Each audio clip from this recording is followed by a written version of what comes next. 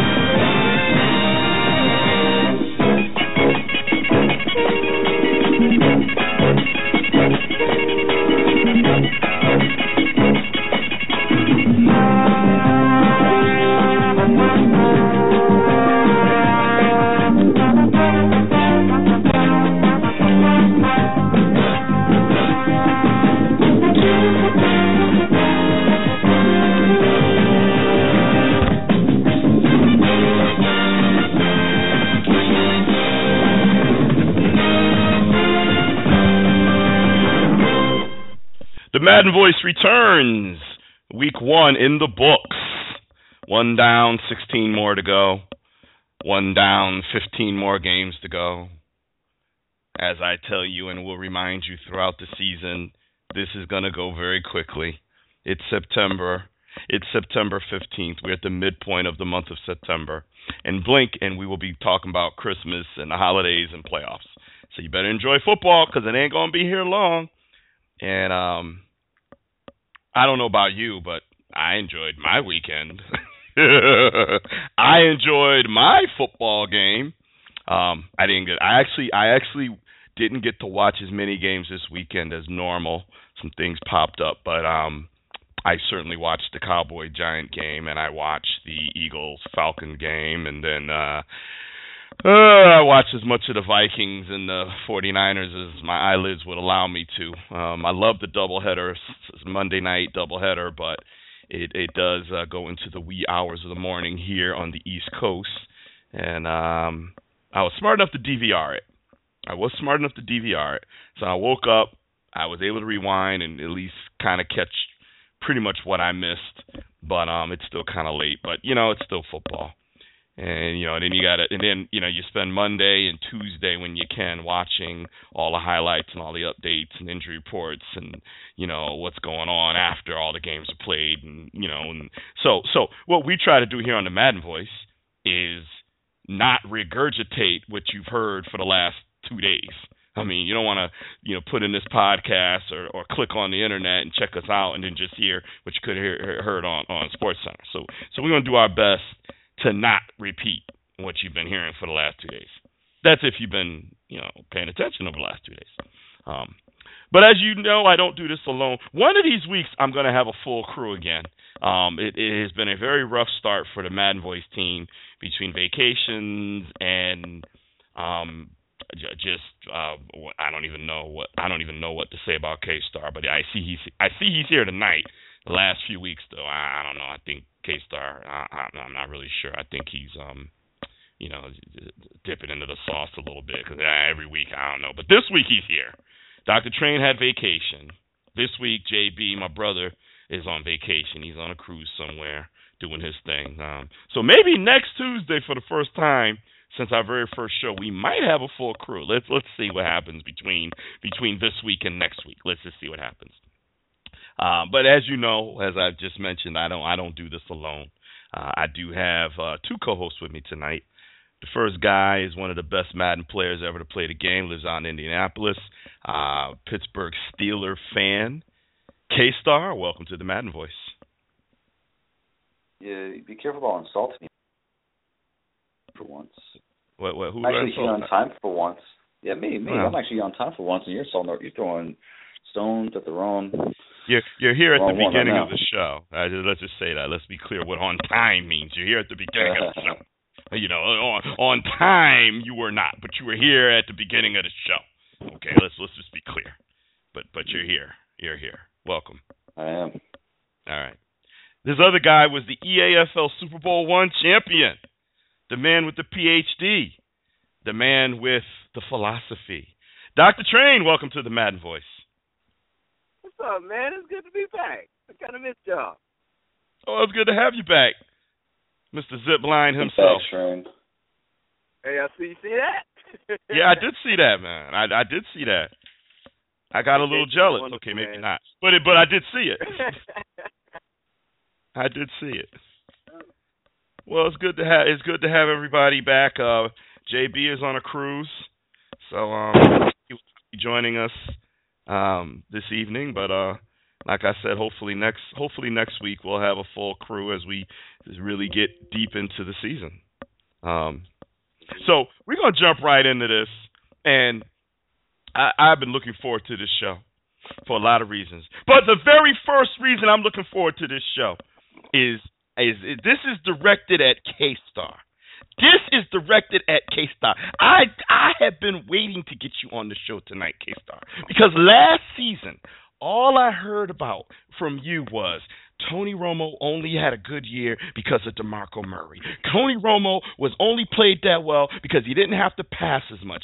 Tony Romo, no, T, it's Demarco Murray. It's really about him and the offensive line. It's really not Tony Romo. I mean, he's not. Look at the numbers. He's not a true MVP candidate. Look at what Big Ben did compared to Tony Romo. Yeah, this is what I heard from you. Hey, Star, how you like me now? No Demarco. Hell, no Dez Bryant for that matter. First of all, 45 pass attempts. Yeah, some volume. They need him, and that's what they're going to need from him throughout the year. That's why I was saying before the season began that it's going to have to be more the Tony Romo show this year. By running back attrition and team circumstance, and he was great. But hold on, stop. No, you're not going to do this. See, you're not going to do this. You're not going to avoid the topic because I got you. Because you said to me, it's not Tony Romo. I said, no, Tony Romo has matured. He's a different quarterback. He's not the same. You said, no, he's the same quarterback. They just don't need him as much now, T. He doesn't have to throw as much. He's got DeMarco Murray. He's not. No. And I said, no, he's a better quarterback. He's matured. Tell me I'm wrong now after the game against the Giants Sunday night. Listen, we're comparing two different seasons. I mean, last year it was the DeMarco Murray show, and now this year it needs to be the Tony Romo show. And he was fabulous doing the Tony Romo show. Yeah, but you said the whole thing. I didn't say he couldn't do it. I said last year he was just he was the backup singer, not the lead singer. That's all. And this year he asked him to do is what I said all year. I said all season. He did what the team needed him to do. They only needed him to throw 30 times a game, and that's what he did, and he did it effectively. Now this year, he might need to throw more. And you said last year, well, of course he didn't have to throw as much. It's all about DeMarco Murray. And I said, no, he's better. He's more mature. He understands the game better. You said no, T. That's not it. It's because they don't need him as much. Well, they needed him Sunday night. How'd he do? 2 interceptions that weren't even his fault. I'll give him half fault on the Jason Witten one. Pass was a little bit behind Jason. So we can say, okay. 6, right? Yeah, we can say that. Okay. The Devin Street one was right on the money. Devin Street just that was just on him.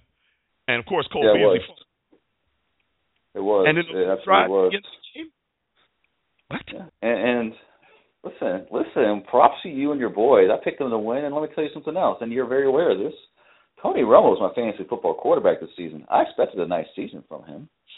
So, yes, last year I felt that DeMarco Murray was the key to the car that made the engine run. And this year, obviously, they realized they don't have DeMarco Murray anymore, and they're going to have to throw the ball and rely on Tony more. And he was great. I mean, I don't know what more you want me to say. I want you to say, T, you were right. Romo is definitely a better quarterback than I gave him credit for. That's what I want to hear you. Sure. Absolutely.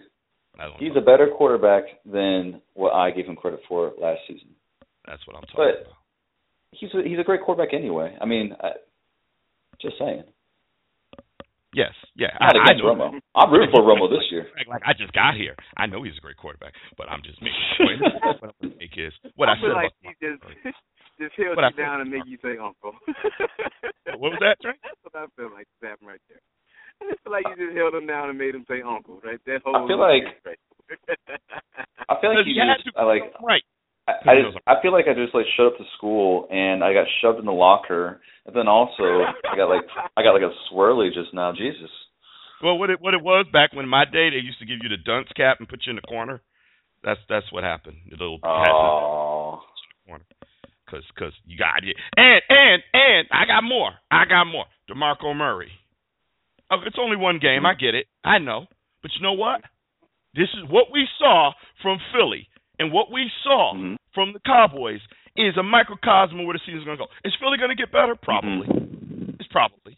But is Murray going to be what he was in Philly, what he was in Dallas? Hell no. It's what I said he was. There's no way. With Matthews, with Sproles, it ain't happening. First of all, I felt DeMarco Murray played pretty good. I know he had 9 yards, but he had a few holding calls that went against him. He looked good. He scored 2 touchdowns. He doesn't need to post 1,800 yards. I don't think anyone was expecting that from him. 8 carries for 9 yards. You're saying you think he played pretty well? I do. I mean, because you also factor in the fact that he still punched in the end zone twice, and he was a factor in the receiving game. And again, there were some holding calls. Let me ask you this. Let me just get your take, since you're watching him now play for a different team. Do you not think that DeMarco Murray will have a good season in Philly? Do you not think that there are signs that will suggest that he will turn it around? Because to me, it was bad play calling in the first half that kind of offset DeMarco Murray. DeMarco Murray had the lowest rushing total of his career when he's rushed the ball 3 times or more. Okay? DeMarco Murray is a north-south runner that was asked to go east and west because that's the Philly scheme.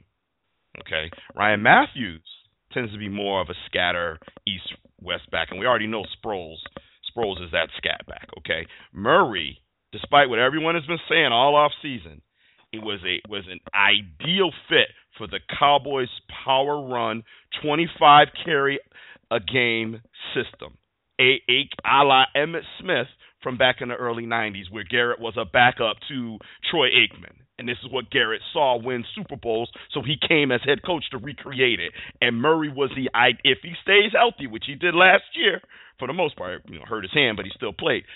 He was the ideal. He's a power back, had just enough speed to do something when he got into the secondary, dangerous out of the backfield, and could pick up the blitz. Ideal for that system. He took the money, $2 million a year more. Can't blame him. I got no problem with the money. But do I think he's going to have a great season? No, not at all. There's not going to be enough carries for him to have a great season. And that system doesn't make sense for his style of play. I disagree. I think the system is great for him. Probably, because he's a good back. He's a great back. But it's not going to be anything like what everybody's been saying. Dallas is going to regret letting him go. I don't see that. I do think you guys will regret letting him go, because I don't think the run game looked very good, and I don't think you guys can rely on 45 or 40-plus attempts every week from Romo. Joe Randall had more yards with less attempts than Murray and Peterson put together. That's just Joe Randall. That's just Joe Randall. He looked all right. DeMarco Murray's going to get together. DeMarco Murray, and I disagree with you. I think the system's really good for him. It's a one-cut system, and he can make those one-cuts. And part of the reason why they got rid of Shady McCoy is because he went east-west too much, and DeMarco was very north-south. And here's the thing.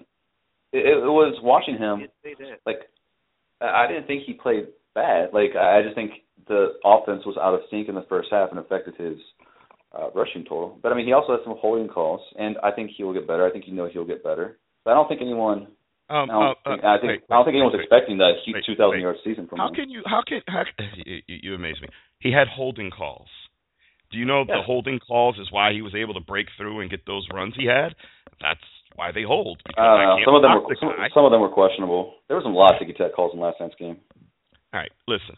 You want to play the what-if game. I'm talking about what happened. No, I see what you're saying. I'm telling you going forward. 9 yards, and they lost. Yes. In a multi-back system that I don't think is ideal for his style of play. He just came from a team where he had 392 carries, and everybody said, including you, that he was going to wear down. Well, he didn't wear down. Went right into the playoffs and was very effective. Okay? That's the type of back he is. And now they've gone with Ryan Matthews, who is a premier back, and Darren Sproles, who frankly is a premier back. I know he's got third down reputation, but that guy's nasty. Okay? So they have a 3-back system, And he is now in a rotation of 3 where he was the lead back. And I don't think he's going to be nearly as productive in that system as he was in the He won't have as many yards, but I bet I wouldn't be surprised if he actually scored more touchdowns this season. I'm gonna have to agree with I agree with certain points of both of you, but mostly with T to say he's definitely not going to be what he was in Dallas. There's 3 running backs. There's a 3-headed monster, so it's impossible for him to be. It's just not enough carries. Second, I don't think the Cowboys running game will be the same without him. He said he was ideal fit, and you don't know what to expect from Randall and McFadden. I preferably like McFadden if he could stay healthy to beat you guys started, because that dude and when healthy, that dude is a beast. But of course, it's the when healthy. But as far as his credit, Atlanta defense, a whole lot for that. They were all over the place on them. They didn't let them run the ball much. I mean, only play they could get from the running back is really from Sproles, and that was passing out of the backfield. So, well, you got to give Atlanta credit. You got to give Quinn credit. I mean, this is a guy who certainly in Seattle has had some success, as defensive coordinator. So, you definitely got to give him credit. But that said, this is the high-powered Eagles offense that everybody expected to come in and score 40 points. In the first half, I didn't know who they were. I didn't know what that team was. And frankly, if you ask me, I think the reason that they got some productivity in the second half wasn't the scheme per se, was the fact that the Falcons were getting tired. I think it was more fatigue than anything else. It wasn't the effectiveness of out-executing pound for pound the other team as it was. Them cats was just getting tired. And you could watch the game and see them with their hands on their hips, and you could see their stomachs going in and out rapidly because they were getting tired. And that's when Philly started to make their comeback. Now, hey, hats off to Chip Kelly if that's your scheme, if that's your plan, and that's what you're counting on. The boxing, I'm going to take you into the late rounds and wear you out, and I'll point you. Okay, if that's the scheme, that's the plan, well, he almost pulled it off last night. But I will still say, and it's only one game. I'll admit that. But I've watched Demarco Murray every game of his NFL career, so I think I'm a pretty good authority on who he is as a pro player. And what I saw last night was not Demarco Murray. Let me just say this: for a minute, it was sad for me. For a minute, it was sad because he was such a great back in Dallas last year. Not just because he had 1,855 yards, but it was the impact of his runs, keeping the ball away from the other team's offense, keeping our defense off the field because we knew our defense was a liability, and just the effectiveness. Even better at short yardage than a Marshawn Lynch. We'll get to that. Even better than him, the beast mode himself. And yet Murray last year was more effective at the 3rd and 1s and the 4th and inches. And I looked at him and I said, man, this ain't Murray I seen last year, which, don't get me wrong, I was happy about. But at the same time, I was a little sad because he was a Cowboy. And he's a good person. He's not a troublemaker. He's a good locker room person, and we needed him. And it's sad that he left, but at the same time, he made his choice. He took his money. I don't think DeMarco's going to be, the MVP candidate last year and Offensive Player of the Year. And it ain't going to be none of that talk after a few more weeks. He's going to be just another running back in Philly in a 3-headed scheme, and that's it. That's it. And that's really is the sad part about it. I don't understand Philly's reason for paying him so much when you're going to use 2 other running backs along with him, and then you're not going to use them to the same strength that Dallas used them to. You running backs got to get a feel for the game. It's not, they'll tell you themselves. You take me out, it's not the same. Every running back would say they want to beat the premier back. Because they get a feel for the game. They get a feel for the defense. They know how to make their cuts. They know how to read, anywhere 10-plus carries, they start to get in the zone the more the game goes. 8 rushes. I think they're going to I think they're going to clean that up a bit, though. I think they're going to acknowledge that in the first half they did not run the ball nearly enough. And you'll probably see Sandolian swing the other way next week when they play Dallas, I'm sure. I'm curious to see how Demarco looks against the Cowboys. That's something I'm really looking forward to seeing because I think he's going to have a big game. But a big game how? Big game running the ball? Yeah, absolutely. Because the thing with Philly is, yes, they have a three-headed attack, but they run so many damn plays. They run they're always first in amount of snaps per game and plays per game. It wouldn't be a shock to me if he still, got anywhere between 15 and 20 carries. I think this game was more a product of just sloppy coaching in the first half. I think he's still going to get his work because you're right, he did get paid that much, and they do have enough plays for it to work out in his favor. I just think that they made some poor coaching calls. Yeah, but he's still going to be a three quality running. I think that's part of their design, right? I think that's how they replaced the Deshaun Jackson and Jeremy Maclin is by hey, our strengths are running back core. I think they're going to feature him more. We'll see. But I don't expect too many 8-carry, 9-yard games from Demarco this season. Train, are you still there? Okay. I think we might have lost Train. And KStarr, was Train sounding a little low to you? Yeah, he did. The last couple minutes, he was sounding pretty low. Okay. All right. Let's see. I think we got him back here. Dr. Train. Yeah. I don't know what happened right there. You're sounding a little low too. Are you whispering? I know KStarr is kind of whispering over there. No. I'm in the car, but I'm about to be out in a minute. Okay. Well, I can hear KStarr pretty clear. A little more volume would be helpful. Train, you're coming through kind of low. So if you guys can, as I know on the archive when it comes back, then there's nothing we can do. We can only fix that right now. So, absolutely. And as far as back to the Dallas game, the thing that people should really know is the three running backs from the Cowboys between passing and rushing got over 200 yards. So even though we don't have that one feature back, their total all-purpose yards was a little over 200 yards for a team that had somewhere around 400 plus total yards. So the productivity was pretty good out of those backs. What we didn't have the 23, 24 carries, 121 yard performance. And I don't know that we'll get many of those this year because I don't think this team is going to be built that way. But collectively, I think Dallas will be the quintessential three-headed monster where Philly is going to be that way and probably should look for more to feature a back. They've got three backs that are equally able, and maybe not equally, but all could be features backs. But your most expensive back was the rushing champion. And as a football person, yeah, he should be getting 20 carries a game, period. I mean, that's just the way it should exactly. be.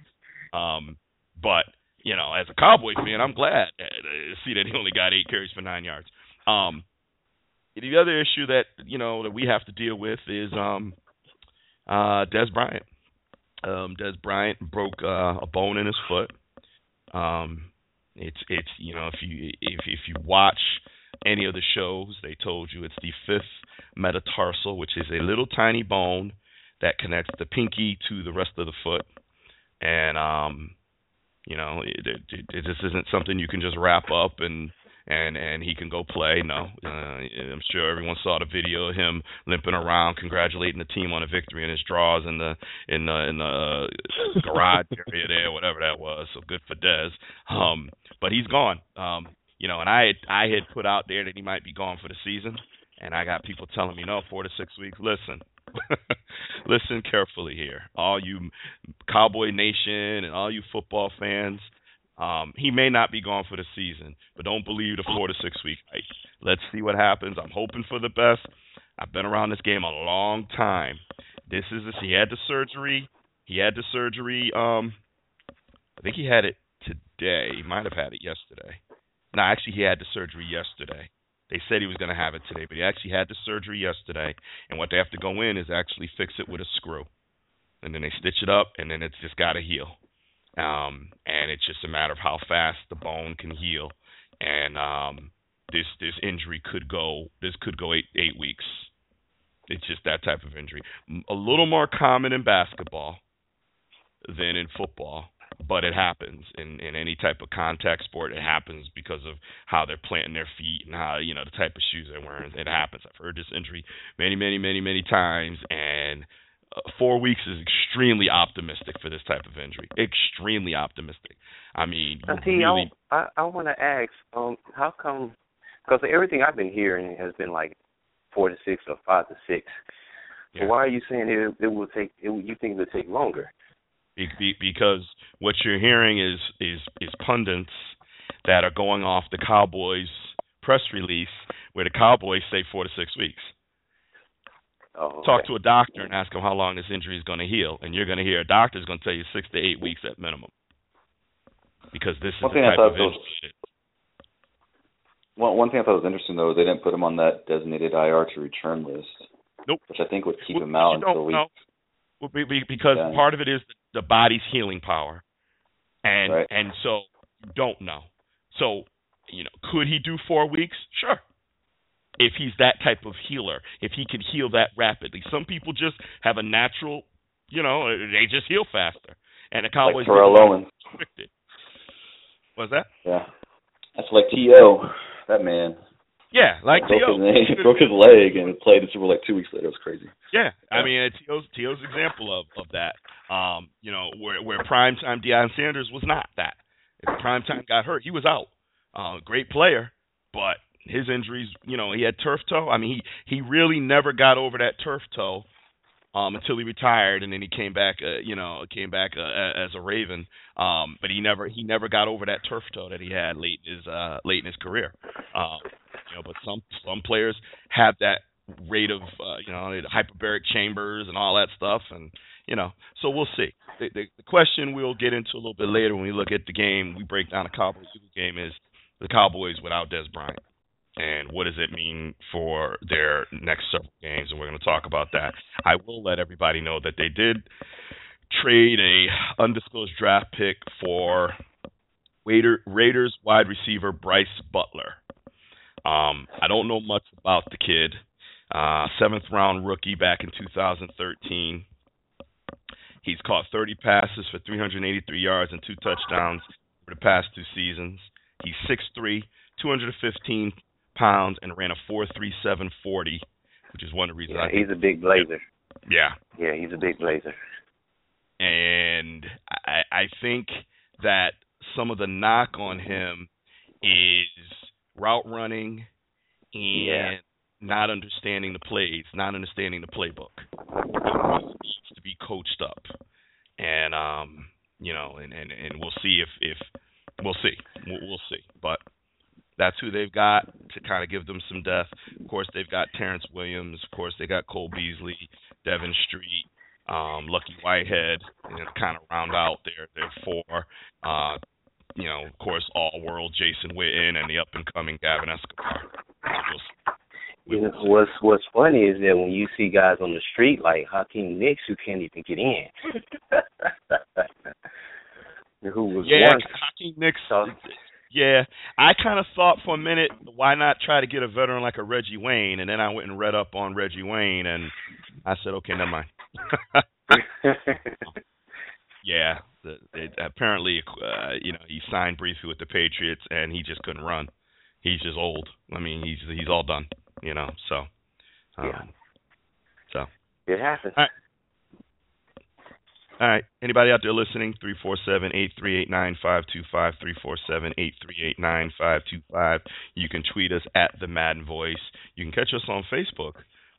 Just go to facebook.com/the Madden Voice. And I want to say hello to any of the new Facebook followers.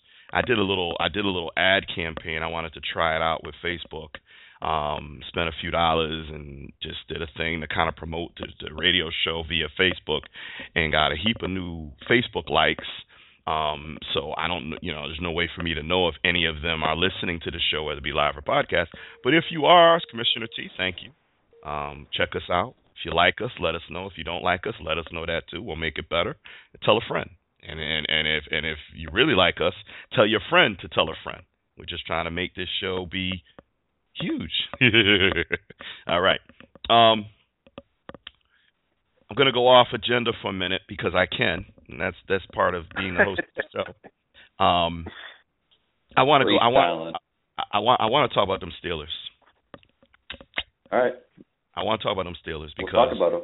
I want your honest take on after the loss to the Patriots. Is it worry time in Pittsburgh, or are you optimistic? What did that game do for your honest, not Homer expectations? I don't want the Homer KStarr.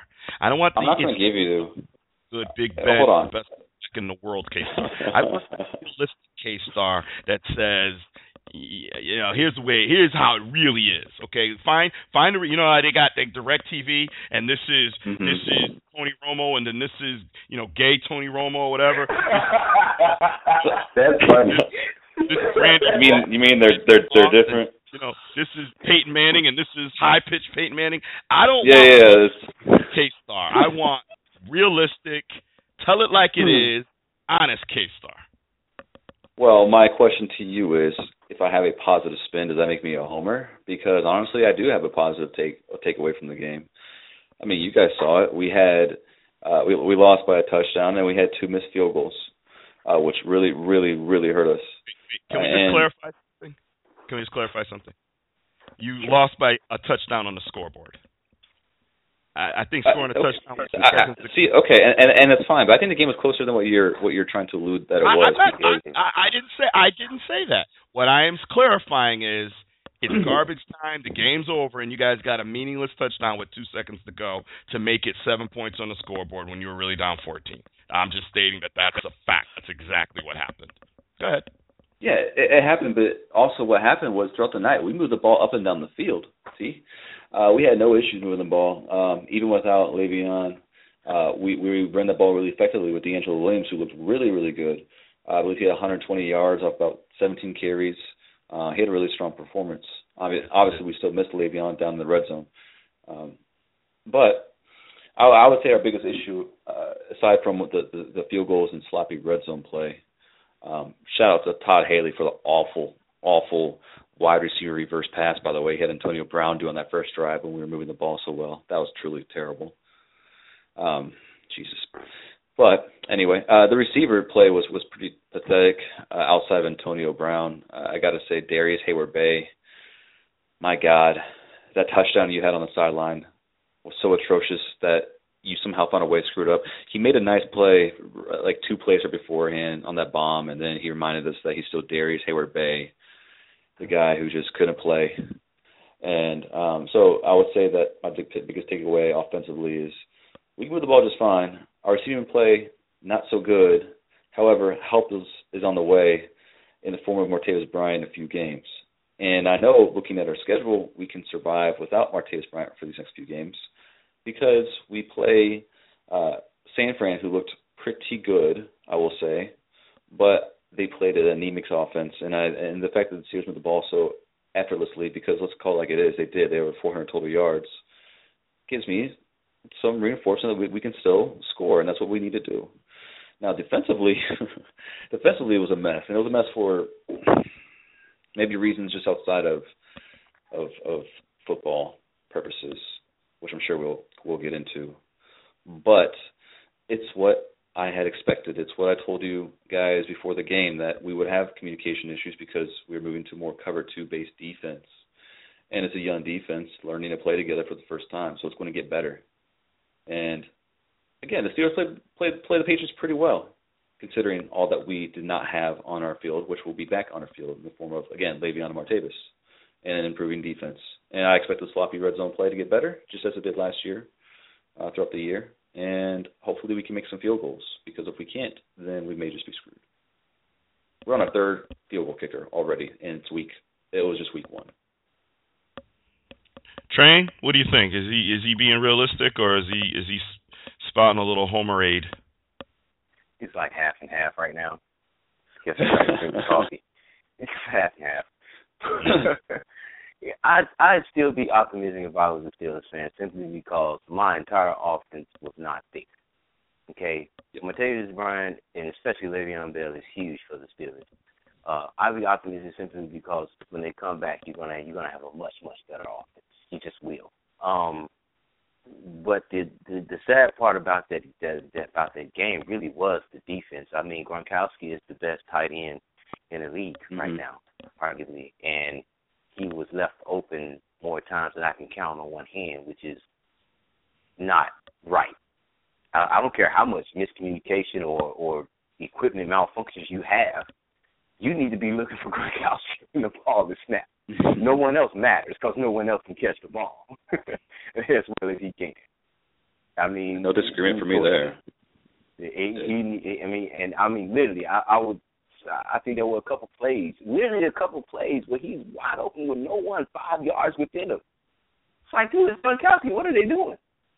So from that standpoint, Steelers look really, really bad. So whether it's equipment, which I know there was a situation with the headsets, we don't know how true or untrue that is. Regardless, you cover the best offensive weapon next to the quarterback on the other team when the ball is snapped. That's something I get better at doing. I think the one thing that concerned me was your defense. Haley still doesn't impress me. He never will. Sorry.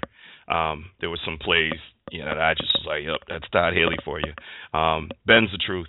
Ben's a great quarterback. There's no denying that. D'Angelo Williams was a pleasant surprise. I've always liked D'Angelo Williams. When he was back with Carolina, I had him as a fantasy back, and he helped me one year. He was one of my backs when I won a championship. So, it was good to see him running well. And I think your offense can only get better. But man, the defense, Brady completed 19 passes in a row at one point. Now granted, Brady's about as good as we're going to find in the NFL, and you're not going to have to play Tom Brady every week.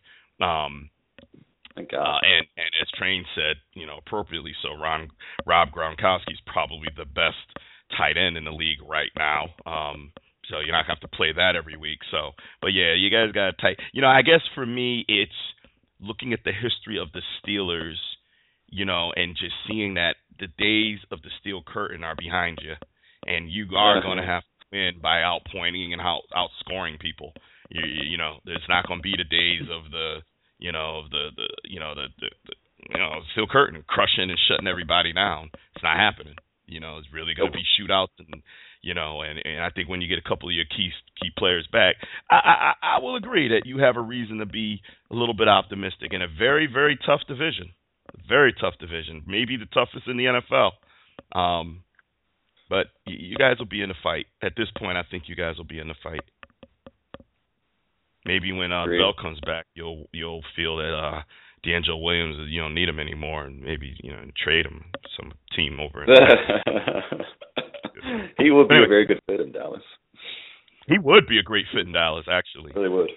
Yeah. He's a Steeler. All right. One question for you. How did you feel about the headset issue and your coach's comment that it happens every time they play? I'm conflicted. I'll put it like this. Mike Tomlin he is no explanations, no excuses.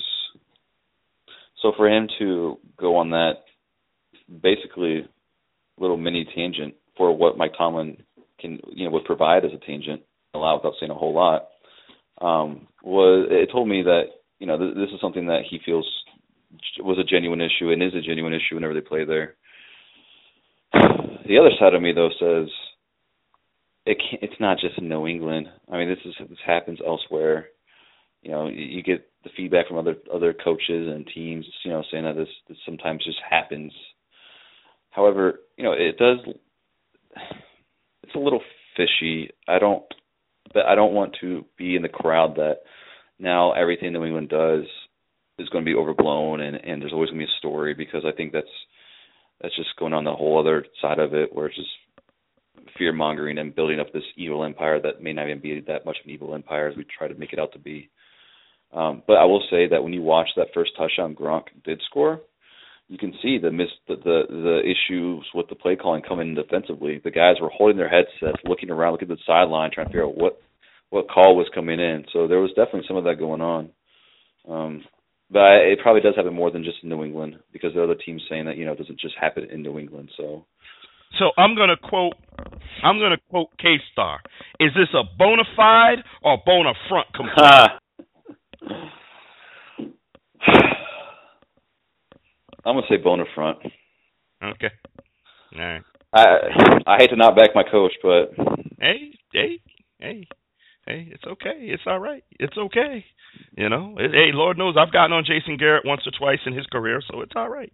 I promised Adam from Australia, hello Adam, hope you're well, that I would address this on the show tonight. So I posted a video that's gone viral that shows a play Thursday night against the Steelers, and it shows the play clock running and Tom Brady making a motion and then the play clock getting reset.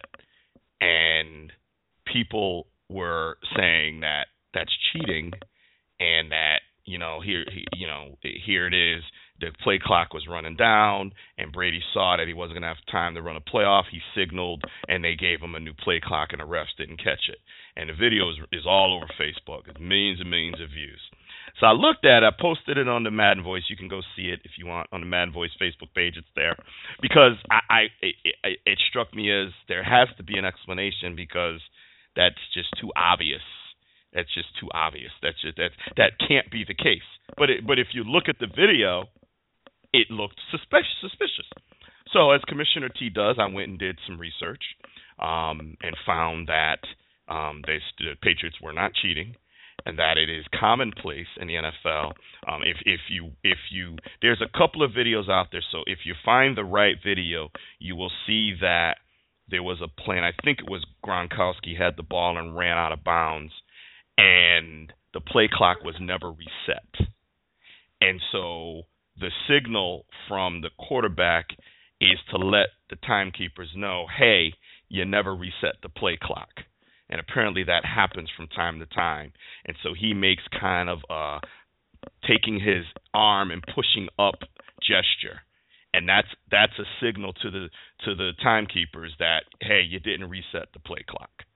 So there was no cheating. It really happened to be coincidental that the camera happened to be focused right on Brady in the huddle as the play clock was ticking, like in the huddle, and caught him doing this. But apparently it's very common, happens all the time. It's just not something that, because it's part of the game, so they don't talk about it. So for anyone out there, and I'm telling you, this video went viral, millions, probably over 5 million people saw this video. And but turns out to be a whole lot to do about nothing. And really what this shows is the kind of the nature of the witch hunt.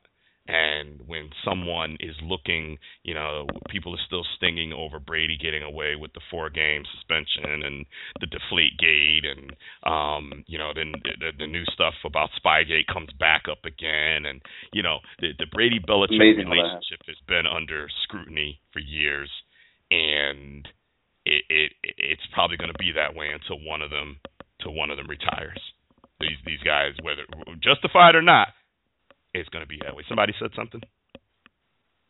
It's amazing how that happens. The whole Spygate story coming back up like a day before the season opener. I just think it's interesting how that timing of that works.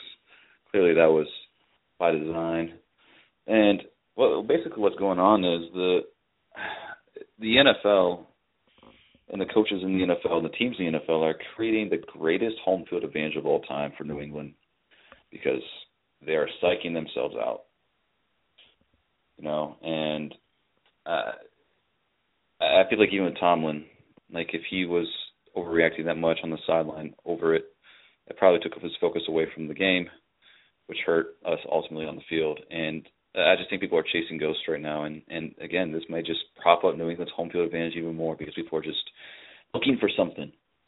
And if the coaches find themselves doing the same thing, then chances are, they're going to have the same result just like my team did, and they're going to lose. I agree. All right. Let's move on to the Bears. I wasn't sure if the Bears did anything worth really talking about tonight. Because they did kind of what they always do. They lost to Green Bay. That's just kind of the way it is. You just go in, you lose to Green Bay. Doesn't matter whether it's in Green Bay or Chicago. It doesn't matter. Just chalk it up as a loss, which is probably eating Dr. Train alive. 10th time in 11 games that the Packers have beat the Bears. I'm not sure if, and maybe Train would know this, if Jay Cutler has ever beaten the Packers. Not sure if he's ever done it. He maybe has one win over the Packers. Maybe. Yeah. James Jones comes in off his couch and makes them forget that Jordy Nelson even exists, former Packer. But the question really is, we know what the Packers are going to do. We know Aaron Rodgers is, depending on who you ask, best quarterback in the NFL. Maybe it's between him and Brady. I don't know. I still would throw my guy in there. But we know Aaron Rodgers, reigning MVP. We know the exceptional greatness that he brings to the game. One of the four horsemen. Although this year we may have to rethink the four horsemen. There may be one or two falling out of that. There may be a realignment of the four horsemen this year. I'm not sure that two of these guys are going to stay four horsemen this year. And I think y'all know who the two I'm talking about. I think both them guys may have to be demoted. And we may have to replace them with two other guys and make a new four horsemen. But right now, because it's still early season, we'll go ahead with Trains for those four guys. But I gotta ask. We know what Green Bay is gonna do, and we've talked a lot about Chicago, and we've talked on this show a lot about Chicago because Dr. Train's a Chicago Bears fan. We've talked a lot about Jay Cutler because we've all agreed, even Dr. Train has come to the dark side and realized what Jay Cutler does not bring to the table. I asked him on Facebook too, but I'm going to ask him here on the show. Did you see anything in this game or after this game that led you to have any optimism that Jay Cutler might show you and the Bears Nation something different this year? I guess the short answer is yes. But will it be different enough where it's a significant impact, whether lead to where he's like even in the top 10 or necessarily top half of the quarterbacks? Not really sure. Played a much better game. We had better short yardage situations, but we also ran the ball really well. And the one interception he had, interception is an interception. And he probably could have made a better decision on the play, but it was a heck of a play by Matthews more than it was Jay Cutler just throwing a bonehead interception. I mean, it was really a good play by Matthews. Yeah, I saw that. I wouldn't put that on Jay Cutler. I saw the interception. I wouldn't put it on him. That was a great play. Great defensive play. I do put the one sack that Peppers had on him, I put on Jay Cutler because he had a chance to step up in the pocket and he did it. Had he climbed the pocket, it would have been, he had the whole side that Peppers left open to do it. Yeah, I saw that. Yeah, but he dropped right back and he never stepped up. I don't know why. I don't think his play was the same as what I saw last year. So I think he's a different player from last year. Is he good enough to get us over the hump? For me, that's still yet to be seen. I just like the fact that the offense went through that forte. Actually, he was making progressions in that offense. I will say this. So actually, the way he made progressions in that offense, I actually was kind of impressed because it actually looked like a functional, methodical type of offense, unlike what we saw last year, which was just clear out the field and dump it to Forte underneath or Bennett. Well, I will say this, and I was very loud and clear about this last year. When you have a top 10 back like Forte, maybe in some people's list even a top 5 back like Forte, he carried the ball 24 times. That's what he should be doing. That's what he should be doing. Marty Bennett was your leading receiver last year. The trainer and I disagree on this. when you have, Brandon Marshall and Alshon Jeffries on the team last year, Marty Bennett should not be your leading receiver. I'm sorry. Okay, Brandon Marshall's gone. I get it. But this game, your leading receiver was Alshon Jeffries. Now, they both caught 5, but, Jeffrey had more yards, so he was your leading receiver. I see signs of things that last year I was saying, what are you doing with all this offensive talent? What are you doing? And it seems that this year, even in a loss in the beginning of the season, the first game, someone might be addressing, because Forte ran all over them, and that's exactly what you need. The NFL, I don't care how many times people say it's a passing league. You still need a running game. You still need to sustain a running game. And when you've got a guy like Forte who can do it all, you got to use him. And last year, and I know the offensive line had some issues last year too. But run your horse. And this game, you guys ran your horse. This game, you spread the ball around a little bit more. It's not Marty Bennett with nine catches, 89 yards at a TD. And like I said, no, I don't like the guy, but it ain't got nothing to do with it. I'm saying when you've got guys like Jeffrey and at last year Brandon Marshall, 2 freaking studs, man, these guys, you ain't got enough defensive backs to cover out these 3 6'5", 6'6" guys. So one of these wide need to be going up there getting balls all day. Maybe, just maybe, you guys are your team is starting to see this. And, of course, you start off with the Packers, which is a pretty tough game, arguably the best team in the NFC right now.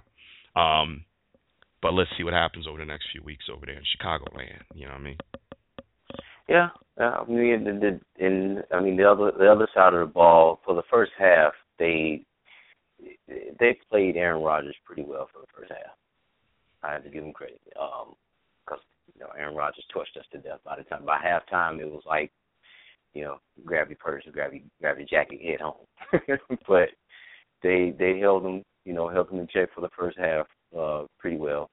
James Jones made a very good catch, even with Allen Ball hanging all over him. But Allen Ball still got torched later on for another touchdown. It was like, why are you giving up the slant? I thought you knew how to play pro football. Don't give up the slant. It's just too easy. But the only thing I didn't like about the defense was, even though they got some pressure on Rodgers, they could never get to him. So he kept making play after play after play. It was always positive. And then eventually the dam just broke. Like, damn. Okay. Yeah. The next game, I'm not going to spend a lot of time on this game, but I wanted to make one point about the Seattle-St. Louis game. I found it interesting that the whole off season, Pete Carroll was chastised for not going for 4th and 1.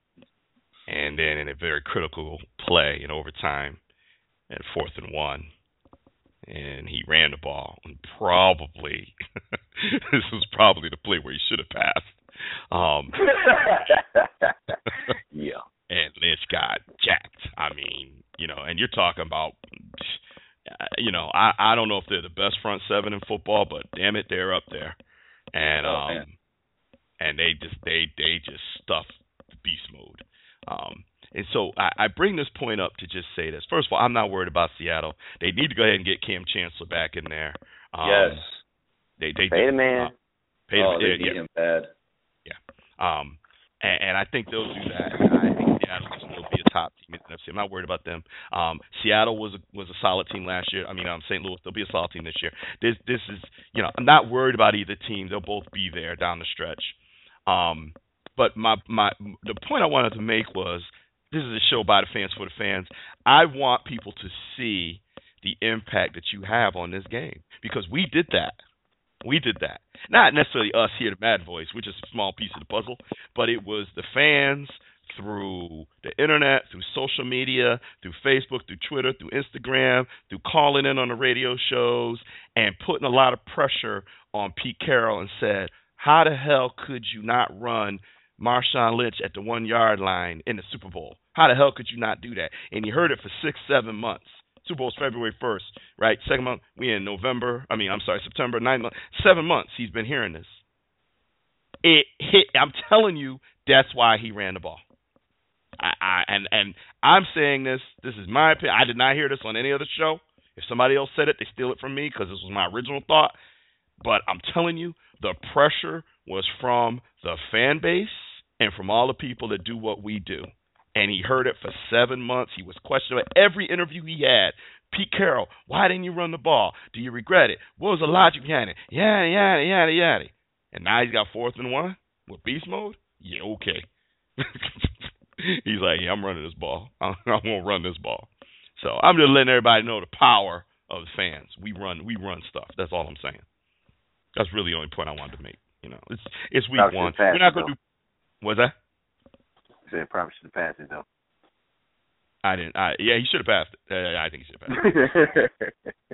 And you know, people are doing power rankings and stuff already. It's too early for power rankings. It's only been one game. How do you even rank people now?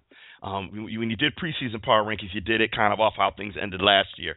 Now it's one game. We will start power rankings after week 4, like we do every year. I think you need 4 games to truly get a true kind of feel for who's rising to the top and who's sinking to the bottom. It's that simple. So it's frustrating. It's frustrating to see power rankings this early because they're taking 90% of what happened last year and like 10% of what happened in week 1, and it just doesn't make any sense because it's clearly, listen, we don't have enough data points for this season. Obviously, there's a lot that we assume going into the season that already has been undone. So having the power rankings this early is, to me, a joke. It's disingenuous, and it's just all filler for the fans. But it's not anything worth reading. And I'll give you an example of how ridiculous power rankings are. One power ranking had the Eagles go from 10th to 19th. So right now, they're saying the Eagles are the 19th power ranked team in NFL. Right now, 19 because of their loss to the Falcons. 19? Are you kidding me? 19.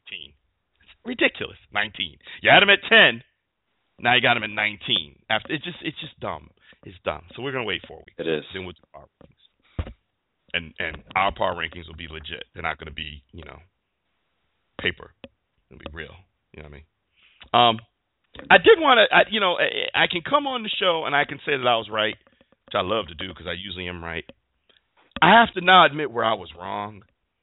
I was completely wrong about them damn San Francisco 49ers. Completely, absolutely, 100% wrong. Nothing I said was even close.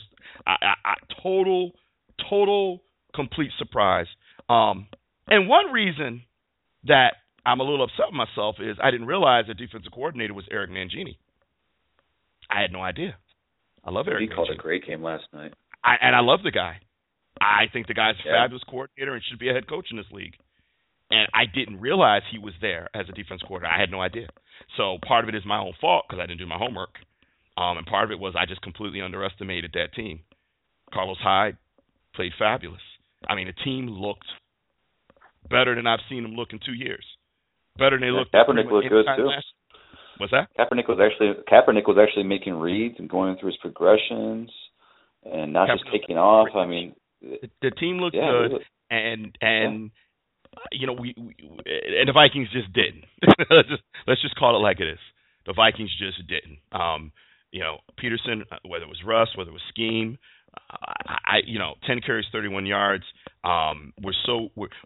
People are already saying this could be the beginning of the end. I think it's a little premature. He hasn't played. He played one game last year, and let's just see. But the team didn't look good at all. The Vikings, and the 49ers looked phenomenal. I'm right there with you. I did not expect that from the Niners whatsoever. I think most people expected the Niners to not be very good, and maybe they still won't be very good when it's all said and done, but they surely looked good last night. And, Carlos Hyde looked great. The defense looked really good. And, Eric Mangini did a terrific job. And yes, sometimes, you know what, and that's the beauty of the NFL, though, too. And that's why we always watch it every week, is because when you think you know, you really find out that you don't. Well, there was one of us 4 that actually picked the 49ers to win this game, and that would be Dr. Train. Dr. Train, you clearly were not surprised. You picked them to win the game. What are your thoughts on their performance against the Vikings last night? Preseason. I know preseason is just preseason, but sometimes it gives you tidbits. And I believe they were playing Dallas. But that defense was flying all over the place, and I didn't realize how big Navarro Bowman, because so many guys had left, but just having Navarro Bowman back healthy, I didn't realize how big it was for them. And they were all over the place. And I didn't feel like Minnesota was, even though, San Francisco lost some players and offense looked like it may have been in a bit of disarray, and everyone's questioning whether Kaepernick can be the same that he was a couple of years ago. I still didn't think Minnesota was better. Okay. Well, you nailed it. We were wrong. Yep. All right. I added this. I'm curious. I know, I just said we don't do power rankings because we wait 4 weeks. I'm just curious, I'm going to call it early MVP pick, but who stuck out is really the question. We can say MVP because week one MVP.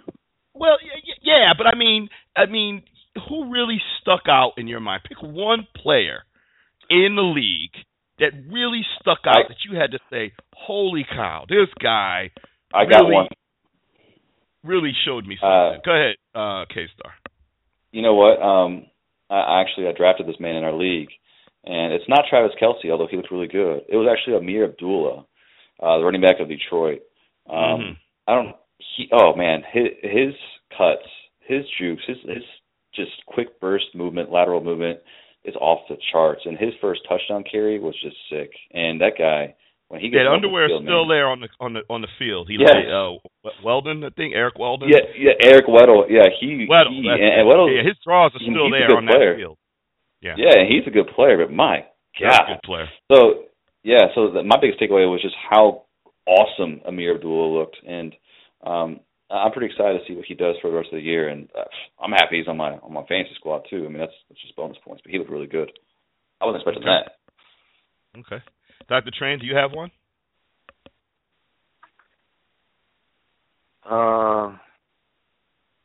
Man, wish I would have seen more games.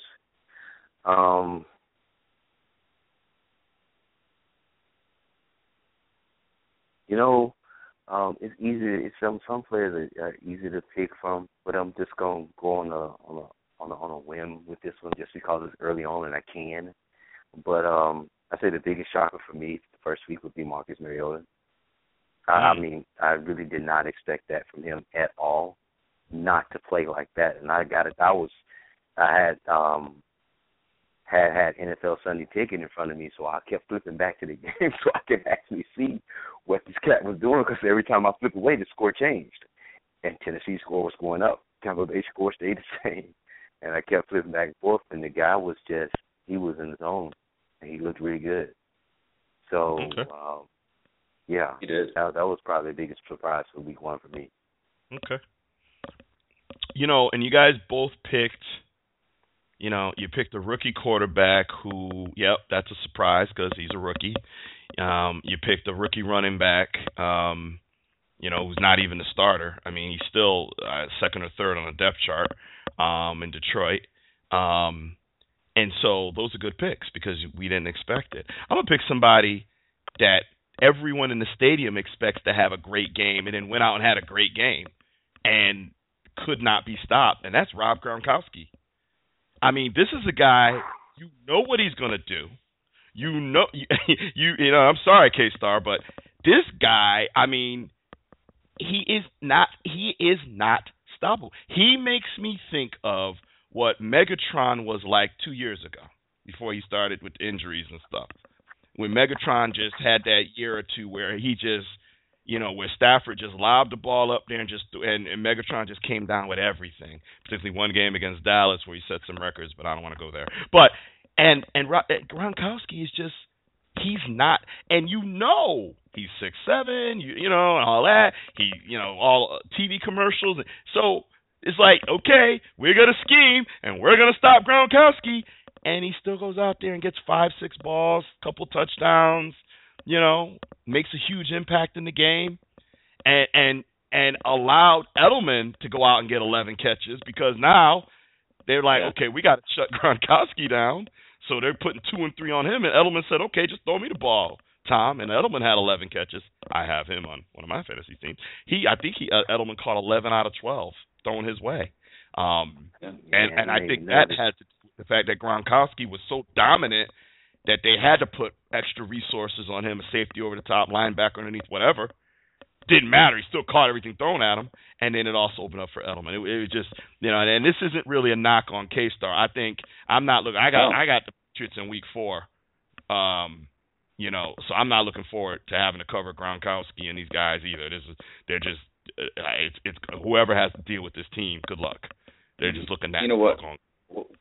When I was watching Gronk, my first thoughts were, it's like the moment when they're a great player, but they're almost like they're just taking it to another level, and you feel like you kind of have to reconfigure, like you have to reassess their ceiling as far as how great they truly can be. Because I think we all knew Gronk was the best tight end in the league, but I just feel like he has the potential to take his game even to another level, which is insane to think about.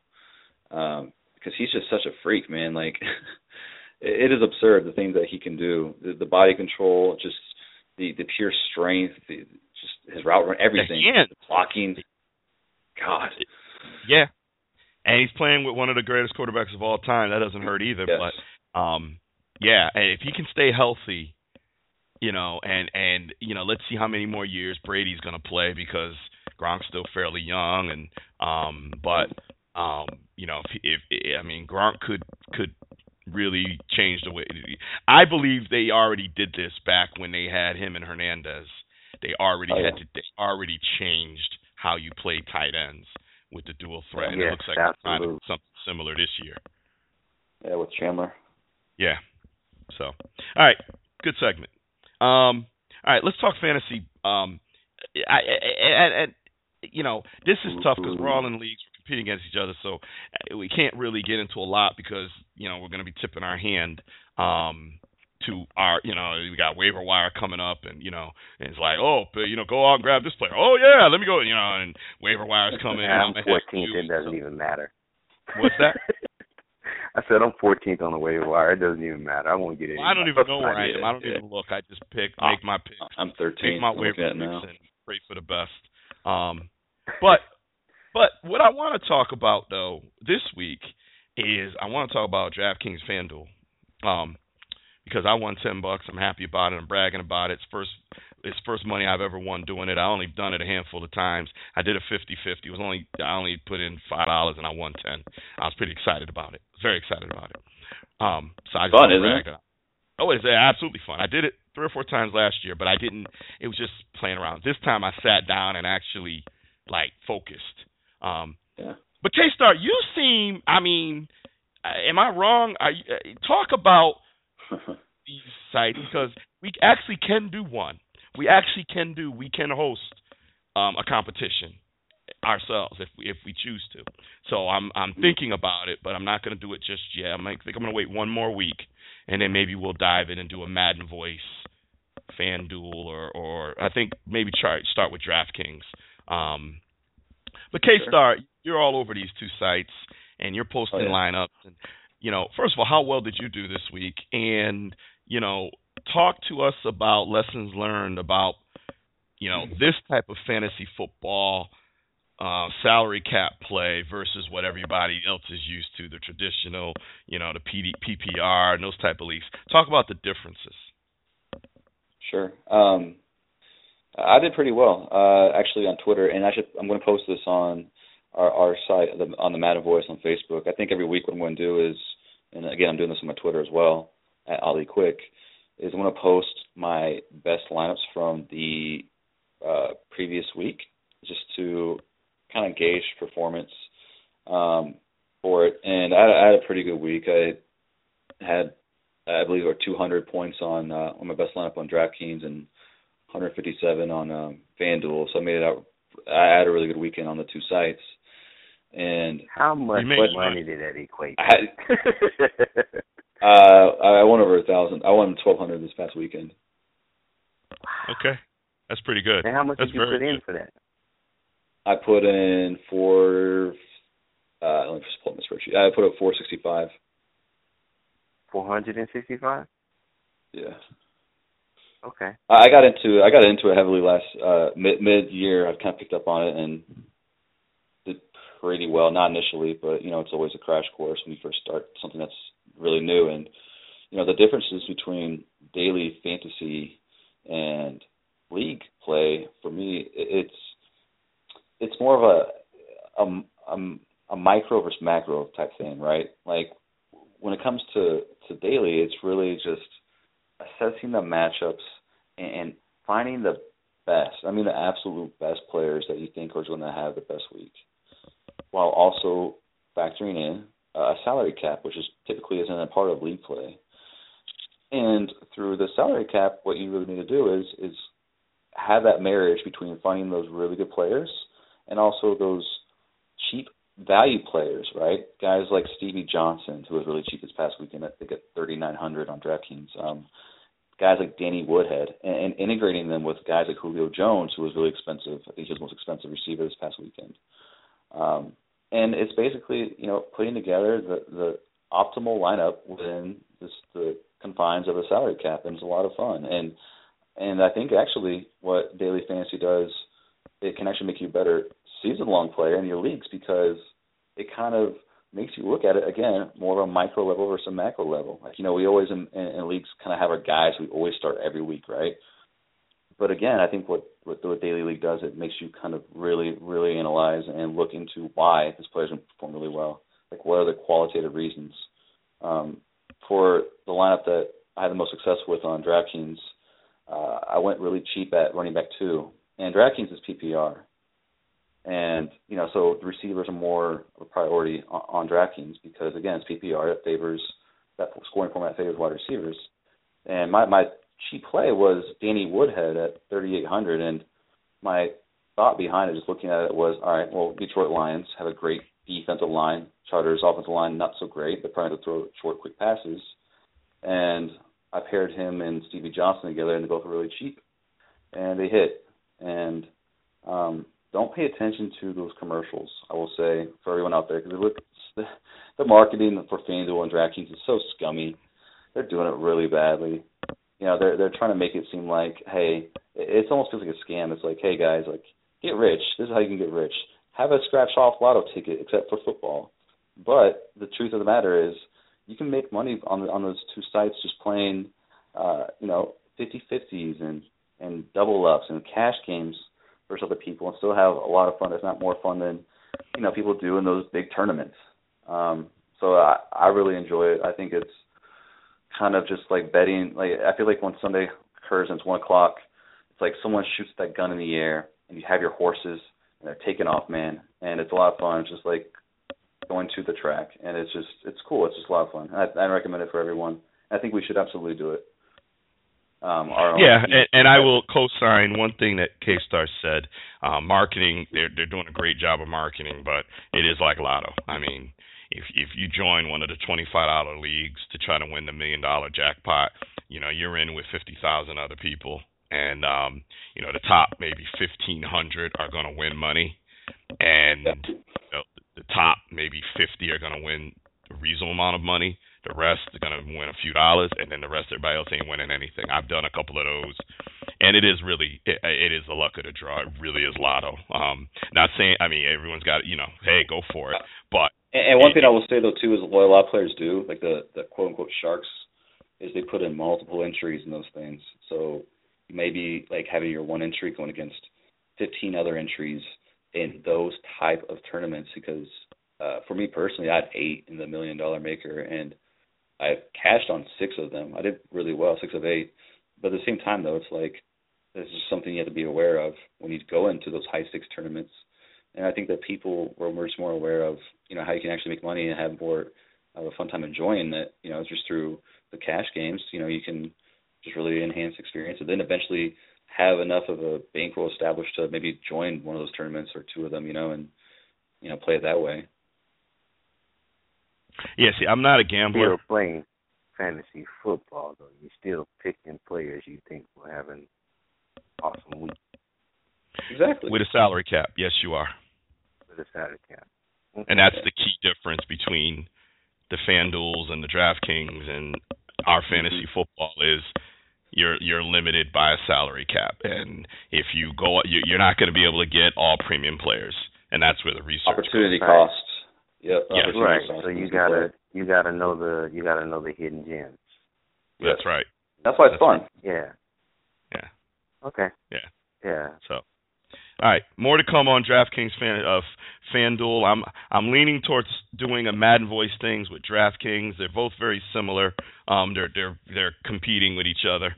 I'm on both sites. I know KStar's on both sites. We may do it on both sites. I don't know, but stay tuned. I'll be emailing KStarr for some help on this because he does it better than me and has been doing it. So he's gonna help me with this. I ain't trying to do this on my own and end up broke. But anyway, I'll definitely help. All right, I appreciate that. All right. Okay. And last note on fantasy, I would be remiss if I didn't say to Dr. Train, next time, would you please use some Vaseline? That whooping you gave me. Smack down this week. Yeah. It's embarrassing. And Jesus Christ. It's just, he whooped me. Oh my God. My dad would be so proud that you whooped me like that because that's how my dad used to whoop me when I was 11 years old. He used to whoop me like that. My dad would just shake your hand and be like, that's how you whoop somebody. It was sickening how bad Train ran a train, unfortunately. Oh, Train ran over me. Train whooped my butt. I congratulate. I can't even. Sometimes you talk junk. Yeah, well, you got lucky. Well, yeah, I can't even do that. I just gotta say congratulations. I can't even do my mouth. He just whooped me bad. He was a top scorer in week 1 for our league. Oh, he whooped me bad. Oh yeah. Whooped me bad. Mind you, I was still a big shock the score is so high and that having that 14th pick, man, it's whew, do what you can. You did well. Picking up Tyler Eifert was nice. Could this be Dr. Train's year? Man, it need to be. I mean, ever elusive. You have not won a fantasy championship in the EAFL yet, have you? No, and I've been running the league since 2008. Even I have a title. I believe KStarr has a title. KStarr has a title. You have a title. Plymouth has 2 titles. Plymouth has 2 titles. Train had beat me a couple of years ago. I remember we had like the crazy 180, 170 point game in the wild card round. Boy, McNown. That's why he's concussion syndrome now. Woo, man, gosh. Yeah, Train's definitely a really good player. It'll happen. Yeah, he's a good player. He's very thoughtful and very meticulous, but that's that PhD. You know what I mean? That's what they do. So as far as the picks go last week, last week's a little funky because we did picks on the show. Train sent me his picks, and based on the picks that we did on the show and the picks that we did that Train emailed me, myself, Dr. Train, and KStarr all had 10 out of 16 games. JB had 8 and 8. I didn't realize that since we're all on the NFL.com pick'em, it's kind of redundant for me that I know Train was doing it last year, and I was going to ask him to do it again this year, but I know he was on vacation, so I started it. And then I said, well, it's kind of redundant. If we're going to use the pick'em, then let's use the pick'em, and we'll just go off the pick'em. There's no reason to, And I made the change on the show that I think we should talk about every game, even though some games is really. Some games will be fast, other games we may, but I think that's the point of doing a show is no more of this 4 or 5 games. Let's talk about every game. And like I said, some games we'll just make picks, other games we may chat a little bit about. But I think that's what we're here for. It's all about football. So Train, from the picks he emailed me to the time he went to NFL.com, must have changed 2 of his games because on NFL.com he got 12 right. Yeah, dude. I didn't know you was going to mess them together like that. There's no way I'm picking Chicago. Oh, wow. Let's keep it. Come on, man. Let's keep it real, bruh. I love my team. I really do. For the sake of the show, I was like, I'll take the loss. on the pick. I was like, oh no, Green Bay all day.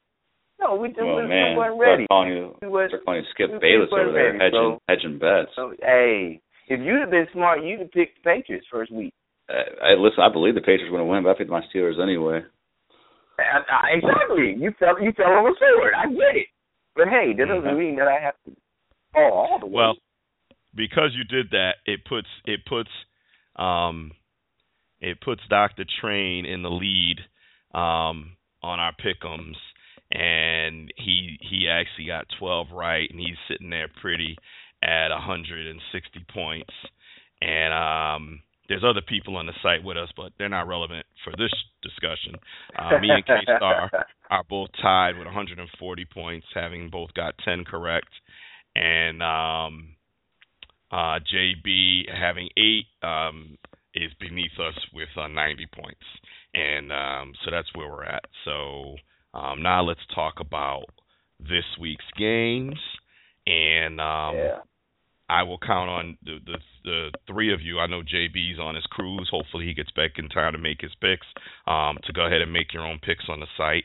I'm actually making mine as we speak because I might, get influenced to change. So first game, Denver Broncos. And somebody said they liked the fact that we're talking about all 16 games. Who said that? That was me. I liked it. That was okay. Good. I really do. Okay. I co-signed that though too.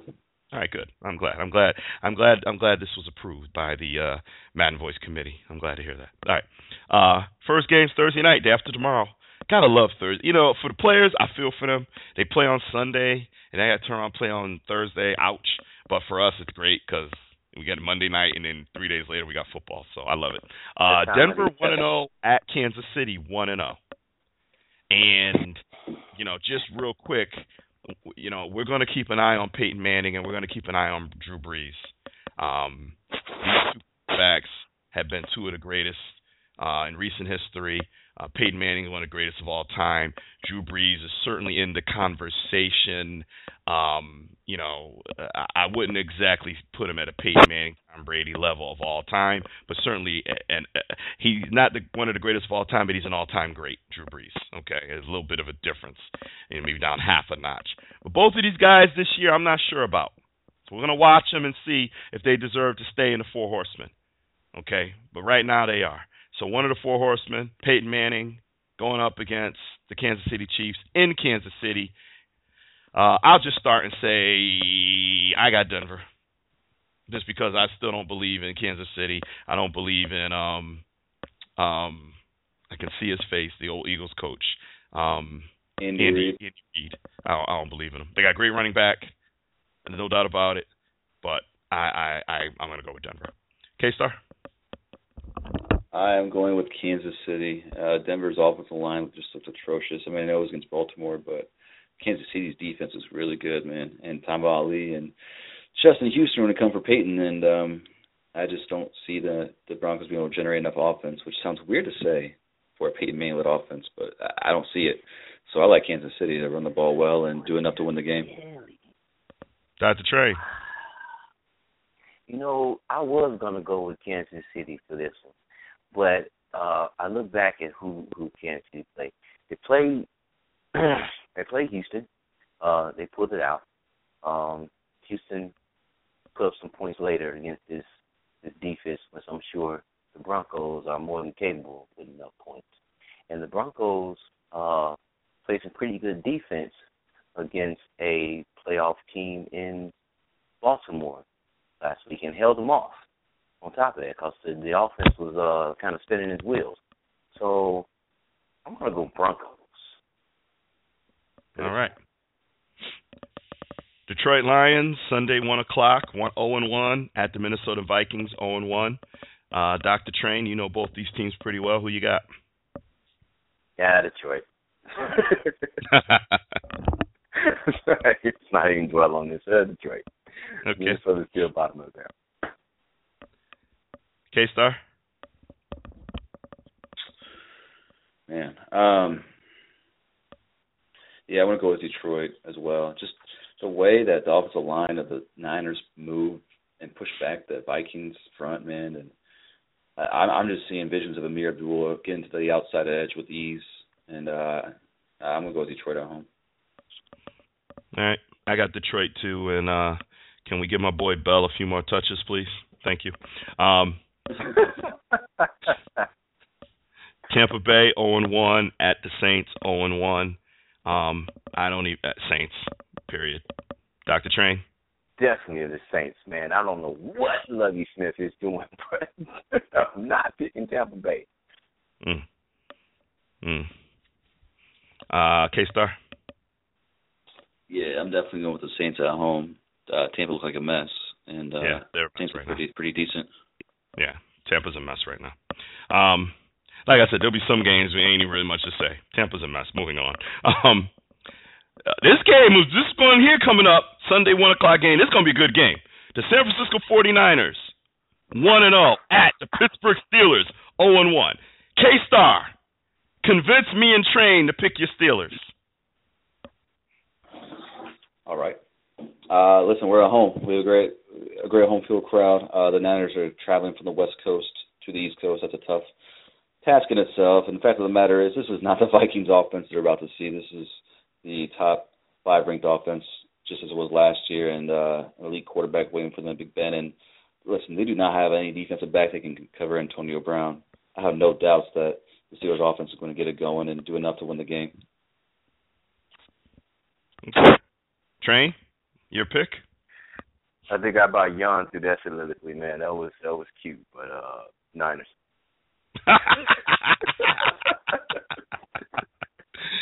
Oh, I haven't done a sound effect all game. So can you dig it? Can you dig it? Can you dig it? I don't dig it at all. Yeah, I just think it was funny. I'm gonna go ahead with the Steelers, and it's just simply because I was completely wrong about the Niners. But it was one game. KStarr makes a valid point about traveling to the East, not really the East Coast, but Eastern, part of the country. Steelers at home should be tougher. So I think Steelers are going to do just enough. You can't start 0-2 in this league. You can't. 0-2 is a kiss of death. There's a statistic out there. When you start 0-2, your chances of making the playoffs drop to like 20%. Yeah, like a 20% chance of making the playoffs, some weird number. So I can't see the Steelers going to 0-2. They need this game. So I'm gonna go ahead. KStarr, you got me. I'm going with the Steelers. Woo. Okay. That's the only I can dig that. That one may flop for me. It may flop for me.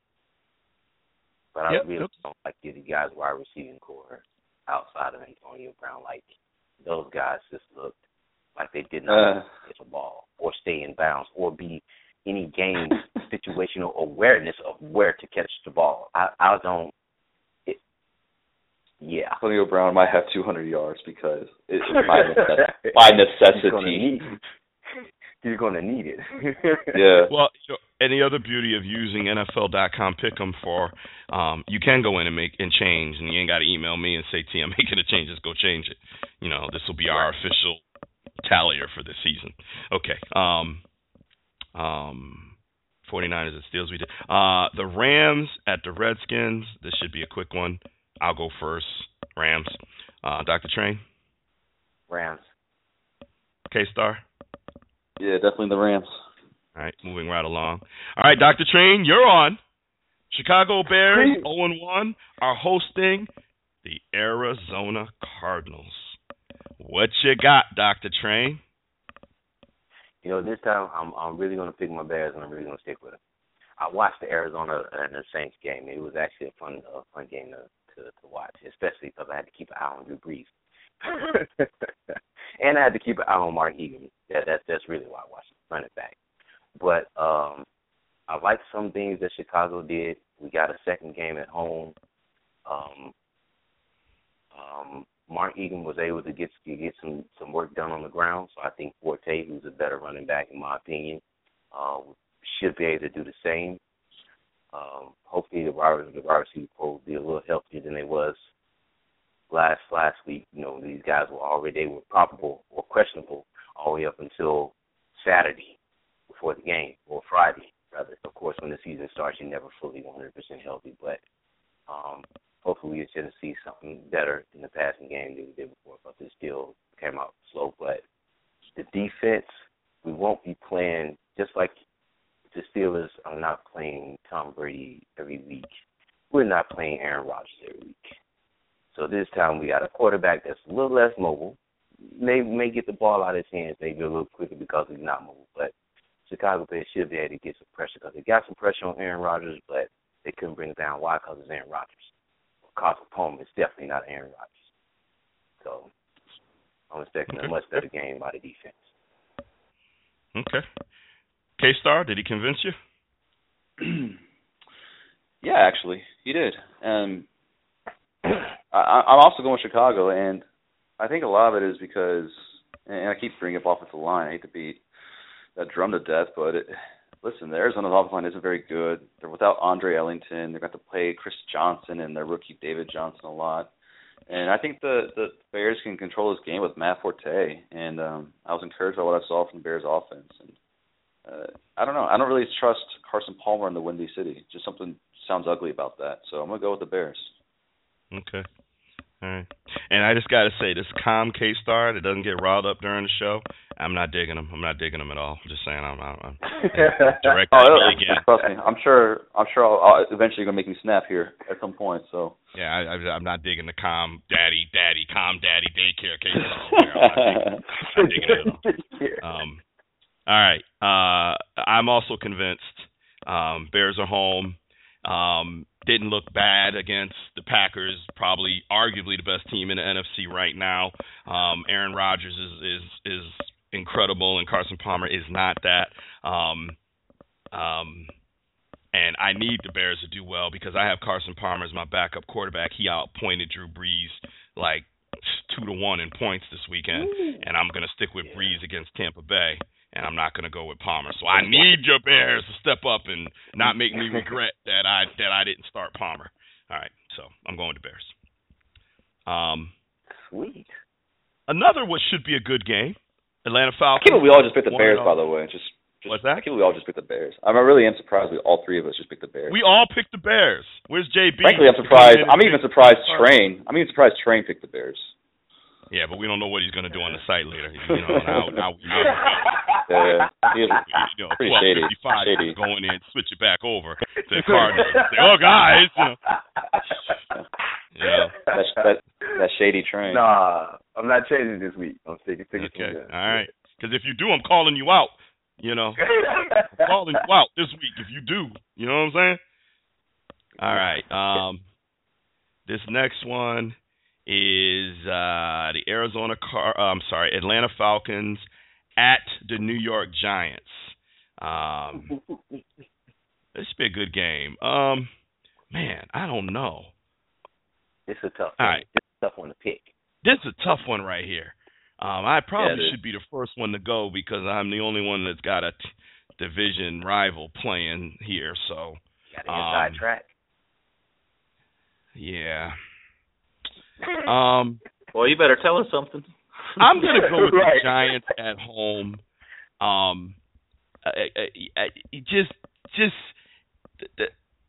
The Falcons came out quick.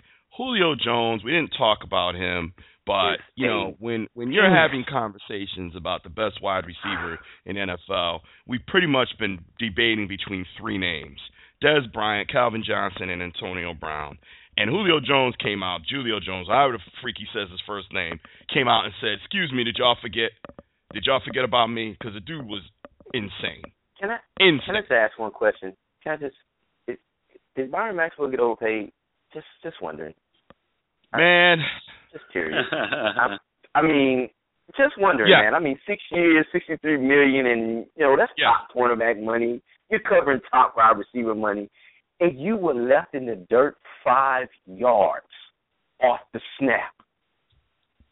Well, let's remember two things. One, it's a tough assignment. Julio Jones is one of the top receivers in this game, period. Yeah. Okay. Number two, the head coach was his head coach. So if anybody's going to know how to play Byron Maxwell, it's Dan Quinn. Yeah. Okay, because I just coached this guy for the last 2-3 years, whatever, how many years. So I think he had a bad game. Let's see what happens. But he definitely had a bad game. He had a ooh, boy. But I'm going to go with the Giants, and I hate picking the Giants because I'm picking them, but I want them to lose. Okay? So this is pick. The Giants are home. They are really stinging after this loss to Dallas on so many levels. The Eli's decision to throw the ball away, Eli instructing Jennings not to score, just dysfunction. Matter of fact, you know what? I just talked myself out of it. Too much dysfunction. They're not recovering in 1 week. I'm going with the Falcons. I went. You know why? Because I thought it was just poor coaching. I'm leaning towards dysfunction now because when one, Eli should have either one taken the sack or two, they should have down and left Dallas with less clock. They didn't do any of that. And then to hear them tell someone not to score, what? You're up by 3. If you score, you're up by 10. Why would you say not to score? That's dysfunction. That's not bad coaching. That's dysfunction. I just talked myself out of the Giants. And Julio Jones was looking like a man-child. Roddy White was looking good. The problem is I'm not a Matt Ryan fan. Matt Ryan will give you a couple of opportunities to win the game, but so will Eli. Just Matt Ryan don't have Super Bowls, and Eli does because he's played with better defenses than Ryan has. But I think they're the same quarterback, frankly. Just Eli's had better defenses, and he was able to get to the Super Bowl and win.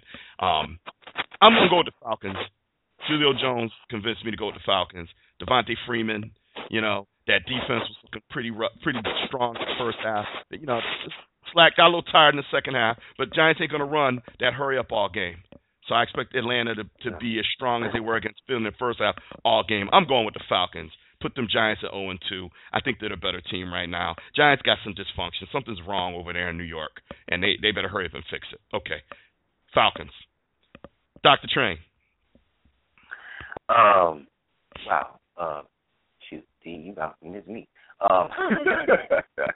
The Giants played Dallas tough for a long time in that game, but you got to know how to close out games. And that, I'm sorry, the way they ended that game looks really bad. Just, I really like how Atlanta played. Yeah, they fizzled for a minute there. It looked like they got tired. Eagles running that real fast-paced offense, but the Giants are not going to run. They're not running a really fast-paced offense. And I'm sorry, Julio Jones made Byron Maxwell look like he just got in the league.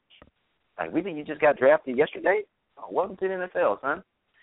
Yeah, I'm going to have to go with Atlanta. Plus, that defense, Atlanta's defense looked better. Why? Quinn.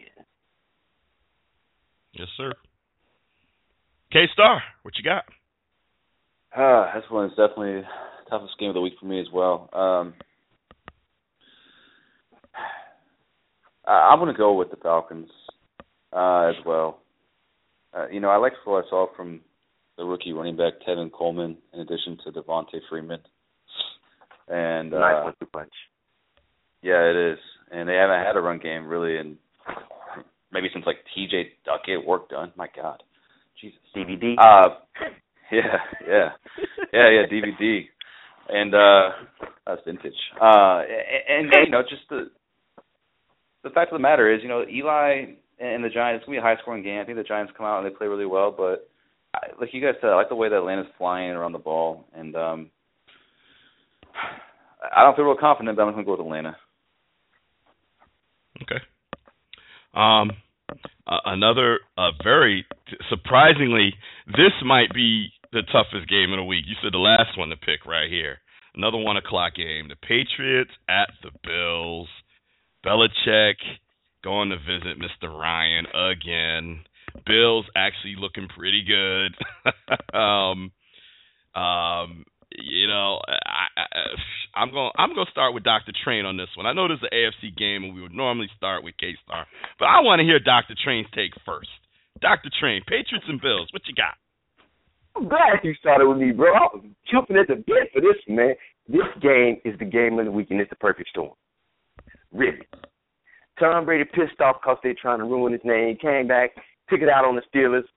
Sorry, KStarr. He learned how to cover Gronkowski. The Bills came out and shocked everybody. Andrew Luck did not look so lucky. And Tyrod Taylor said, hey, nobody else want me, but I'm here. Can I just say one thing?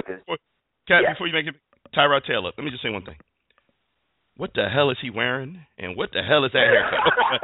All right, feeling himself. Man, you dress how you want when you win. Just don't dress like that when you lose. Man, I'm going with what would be considered the upset on this, and it may not be considered the upset, but I'm gonna go with the Bills. I like Rex Ryan, who has the history of playing against the Patriots. He has enough of it. He actually has a solid team. They're not spectacular. They are solid. Solid defense. Got solid offense. I like what I saw from Buffalo. I'm gonna roll with the upset on this. Okay, Buffalo. All right. KStarr. Man. Don't be no punk, bro. I ain't no punk, bro. Man, I'm gonna go. God, I'm going to go with New England. Because here's the thing. Here's the thing. Tyrod Taylor he had a very good week one, but I just feel like Belichick and the coaching staff are going to look and try to find something that he doesn't do too well, or just something that they're going to make him put him outside of his comfort zone, because that just seems to be something that they typically do with young quarterbacks. And LeGarrette Blount is coming back, so I feel like they can actually generate a running game, or at least have balanced rush attack, unlike what Indianapolis was just trying to do with throwing the ball. So I'm going to go with New England. Yeah, awesome game. And how do you like me now? This guy, first two games in the NFL, both home games, he gets Andrew Luck and then Tom Brady, but he gets them both at home. How about that? I'm leaning more towards what KStarr said. Ryan is the variable here. He usually does well against Belichick. But I think the quarterback in this particular situation is just, you're playing Andrew Luck. Okay, that's Andrew Luck. But now you're going I remember Deion Sanders the first time he covered Randy Moss, and they interviewed him, and he said, "Yeah, well, Randy's got to come and play against the da now." And it's kind of like, okay, you're playing Andrew Luck. He's the up and coming, the hot shot. But now you're going up against arguably the greatest ever. And I just think that it's not his time. He had his game. He played well. Now it's time for that letdown game. It's gonna be that letdown at home.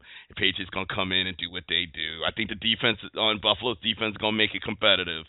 But Brady ain't gonna go in there and lose to this rookie. It's not gonna happen. He's gonna go in there and do Gronkowski, like I said. I gotta go with the Patriots. All right. Man, I keep clicking on this damn thing, and there's an ad here for FanDuel, and I click it by accident, and it opens up 18 FanDuel pages. Good God. All right.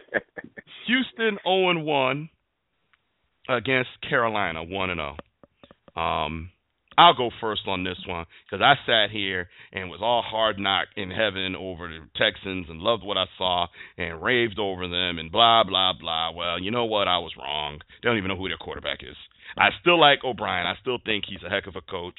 I love his style. I really appreciate him as a coach. But, you don't even know who your quarterback is. And literally he said today, I'm not announcing the starting quarterback till later in the week. Well, that means he don't know. He had the starter, and then he pulled him, and the other guy, Mallet and Hoyer, he don't know. That's a problem. That's a problem. Panthers got their franchise quarterback. They only played the Jaguars, but those are games you got to win, right?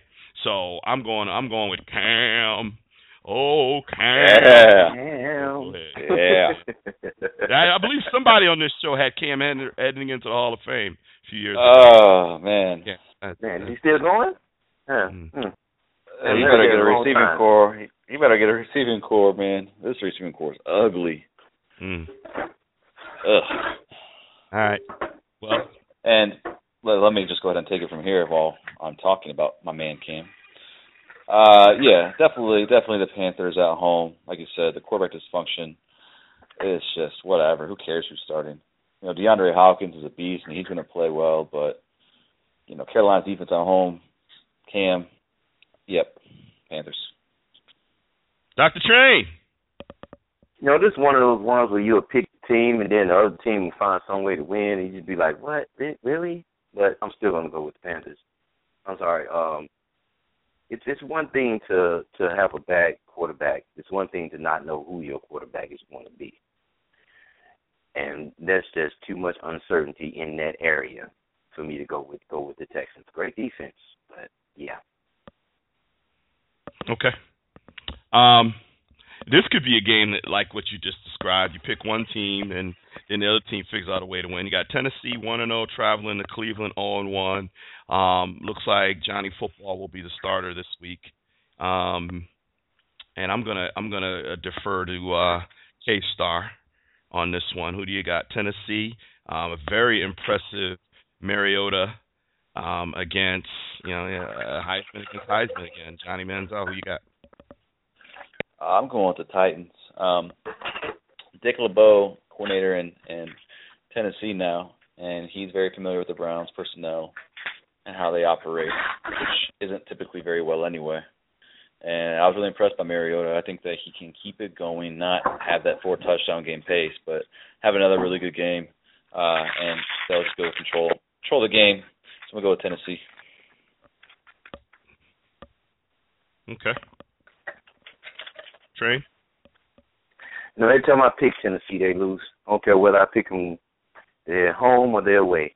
So I'm just going to keep picking them. Let's go Titans.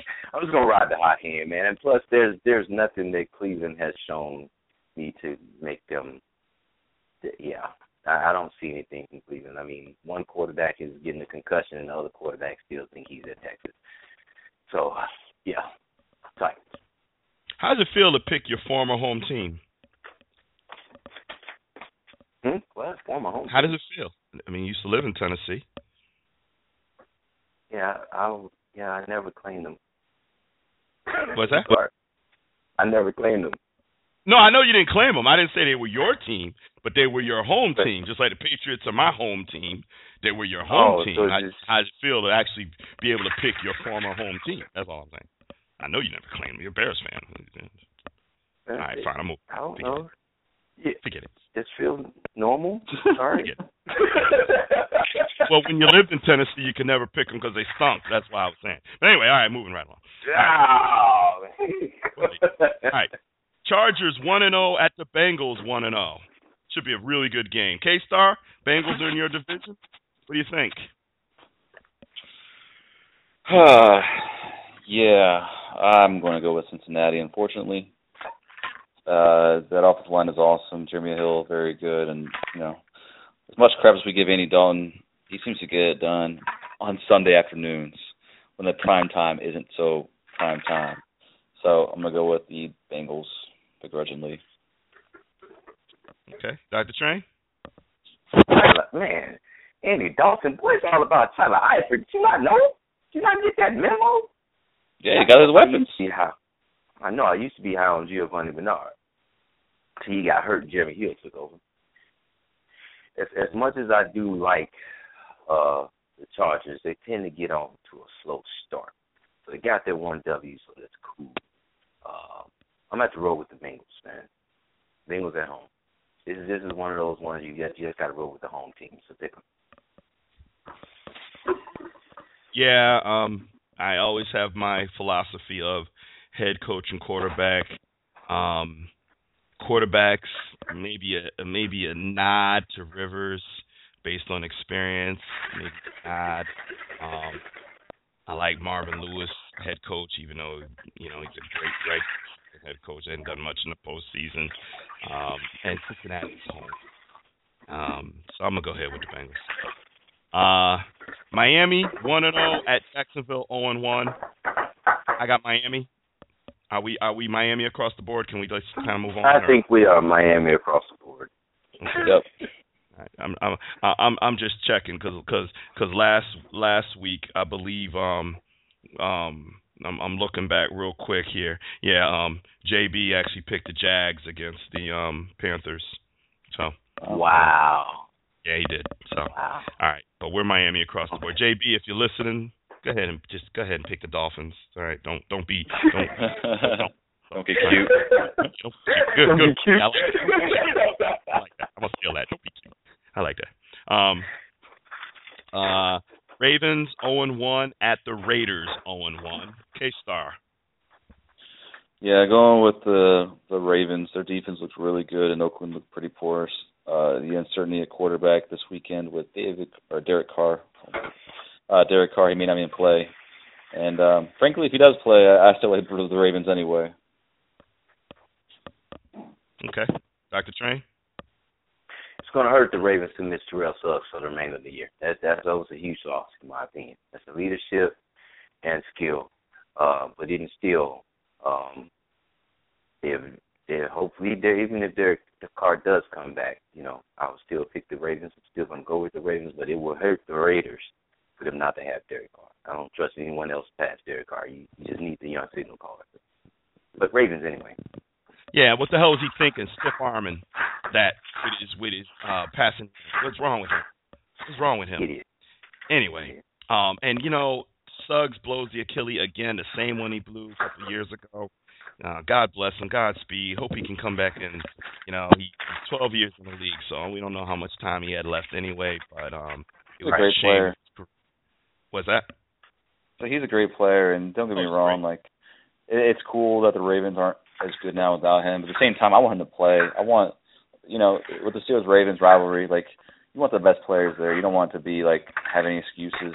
So I think that sucks. I really do. It was a bummer to see him go down. I enjoy the rivalry.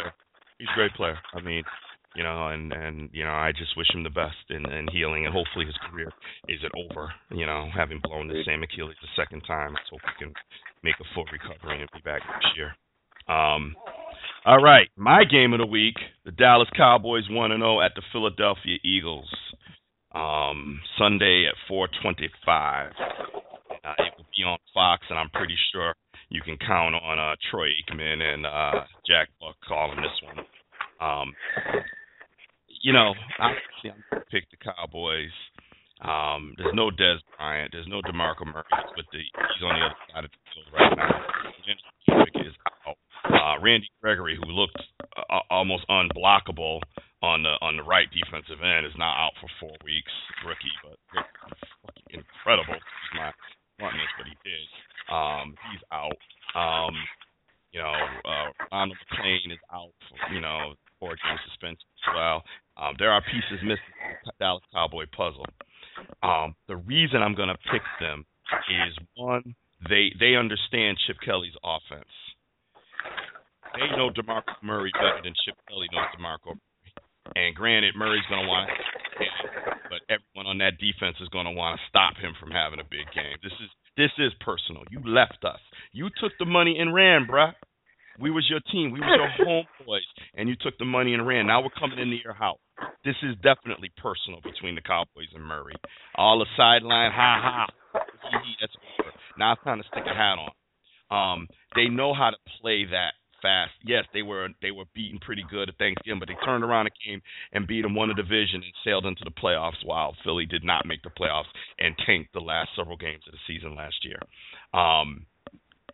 We saw what Romo can do without Dez, without the feature Murray back with the multiple running backs, and I just think that Dallas has a chance to make Philly 0-2 and to beat them at home.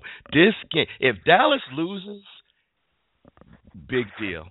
People expect them to lose, right? Most of that Philly was favored by 4, and then Dez is out and went up to 6 in Vegas. Philly's favored by almost a full touchdown, which in the NFL is a lot.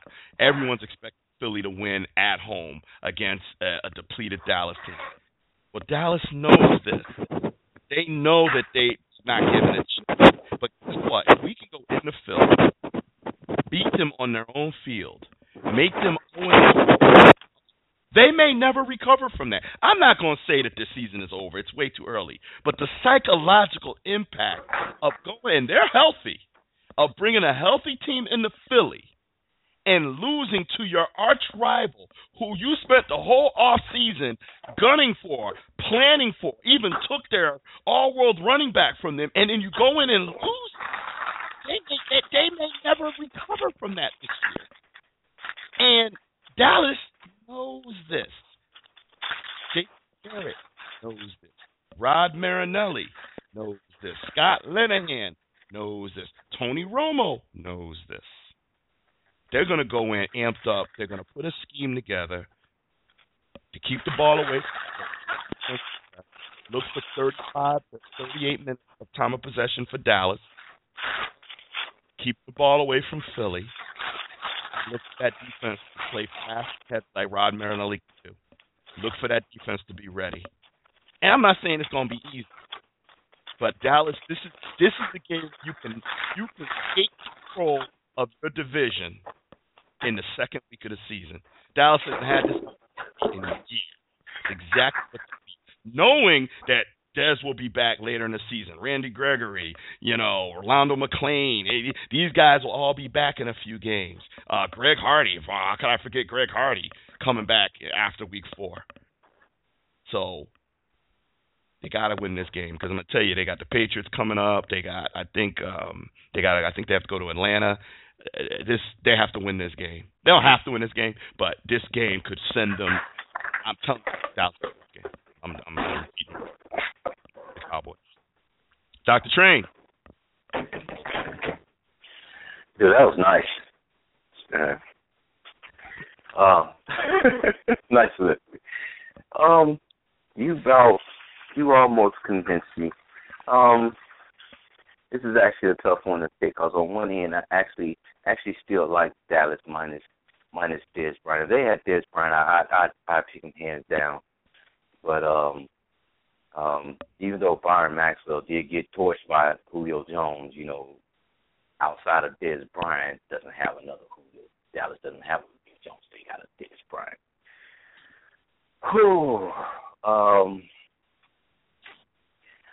For right now, I'm gonna go with Philly. They're at home. I think it'll be tough for Dallas to overcome the injuries against a rivalry at home. So for right now, up until 11:55 on 9:55 here on Sunday,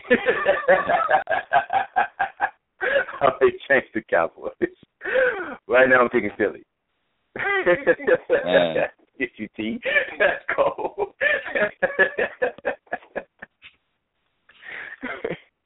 You heard that, right? You're right. Yeah. I can't wait till I get a chance to hold. That's a jerk. Train's probably at Waffle House right now, man, because this dude waffles so much.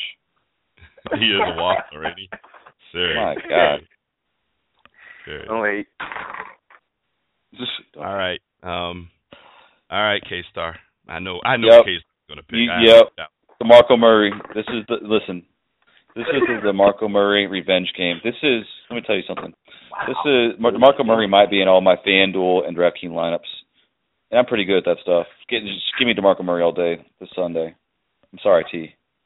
I'm sure you'll get your revenge later on in the season, but not this Sunday. Not in Philly. Not with the no Dez Bryant. That's going to be a tough obstacle to overcome. And listen, DeMarco Murray might have got 9 carries because he's about to get 20 plus. DeMarco Murray, though.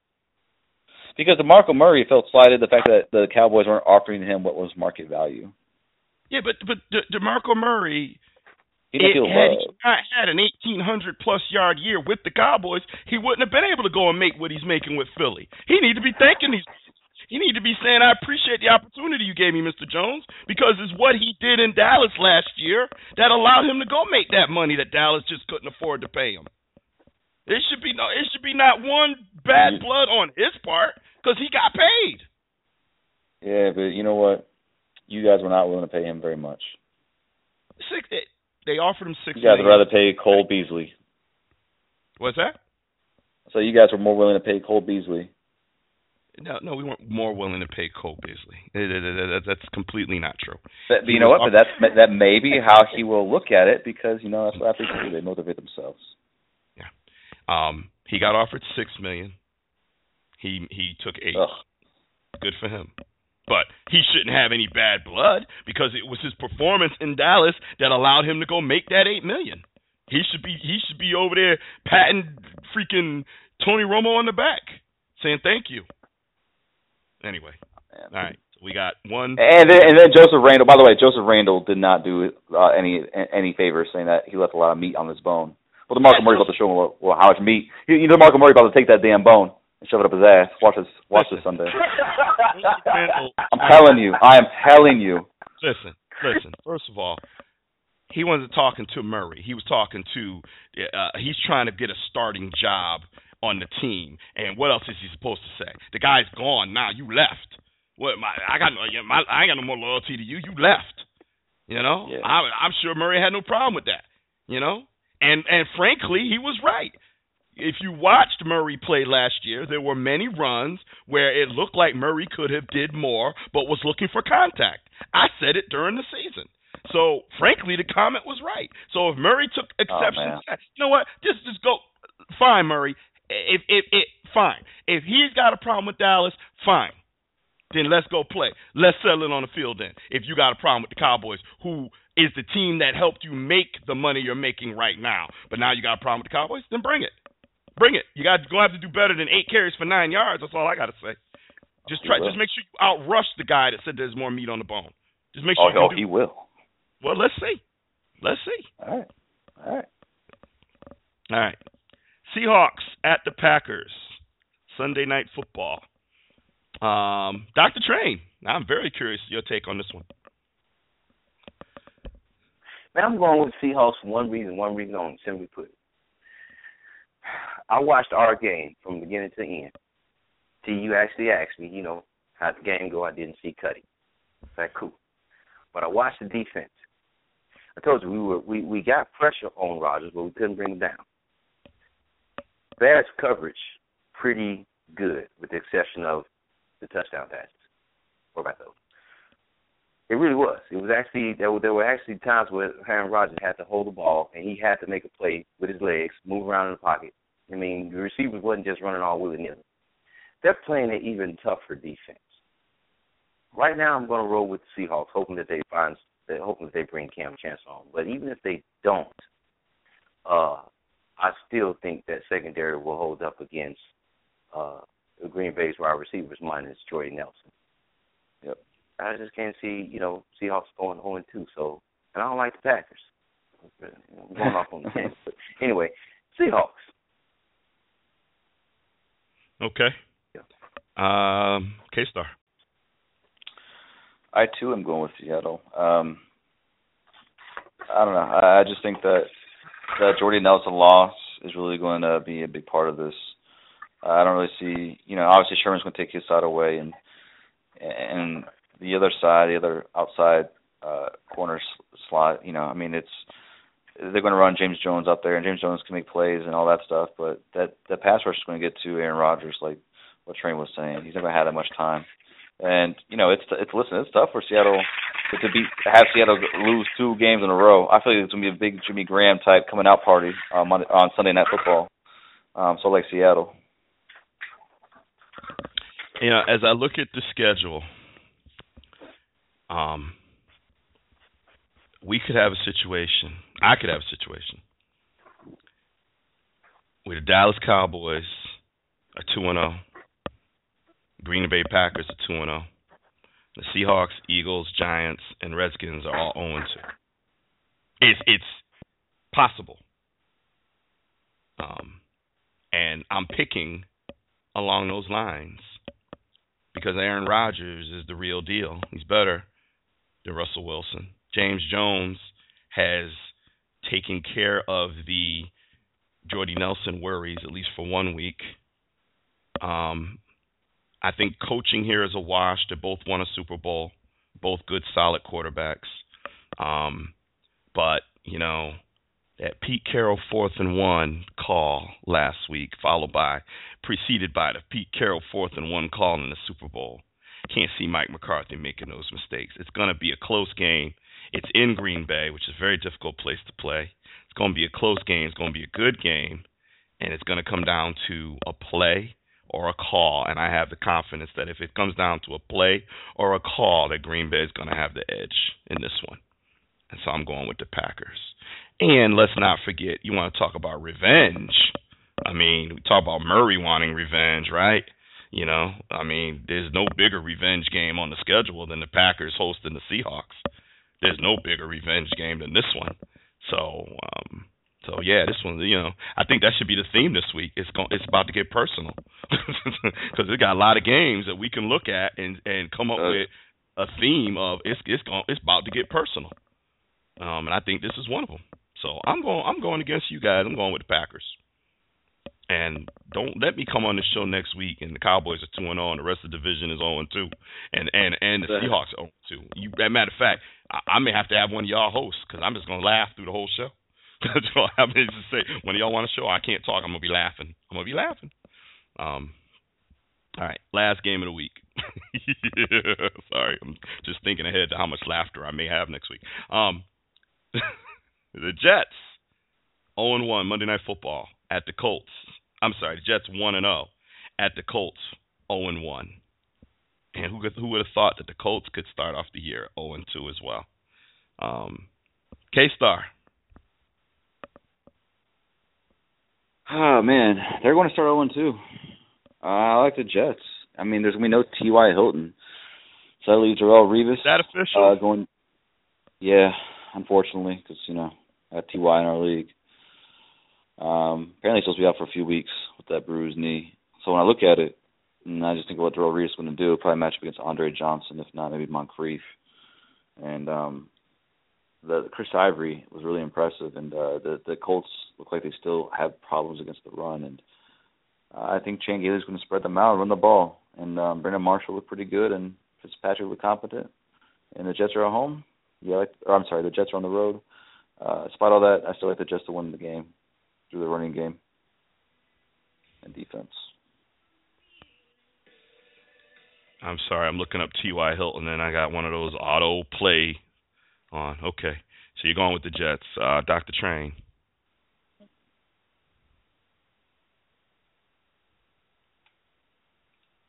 Dr. Train? Dr. Train, are you there? Did he mute himself? He's showing here. Dr. Train? Sorry.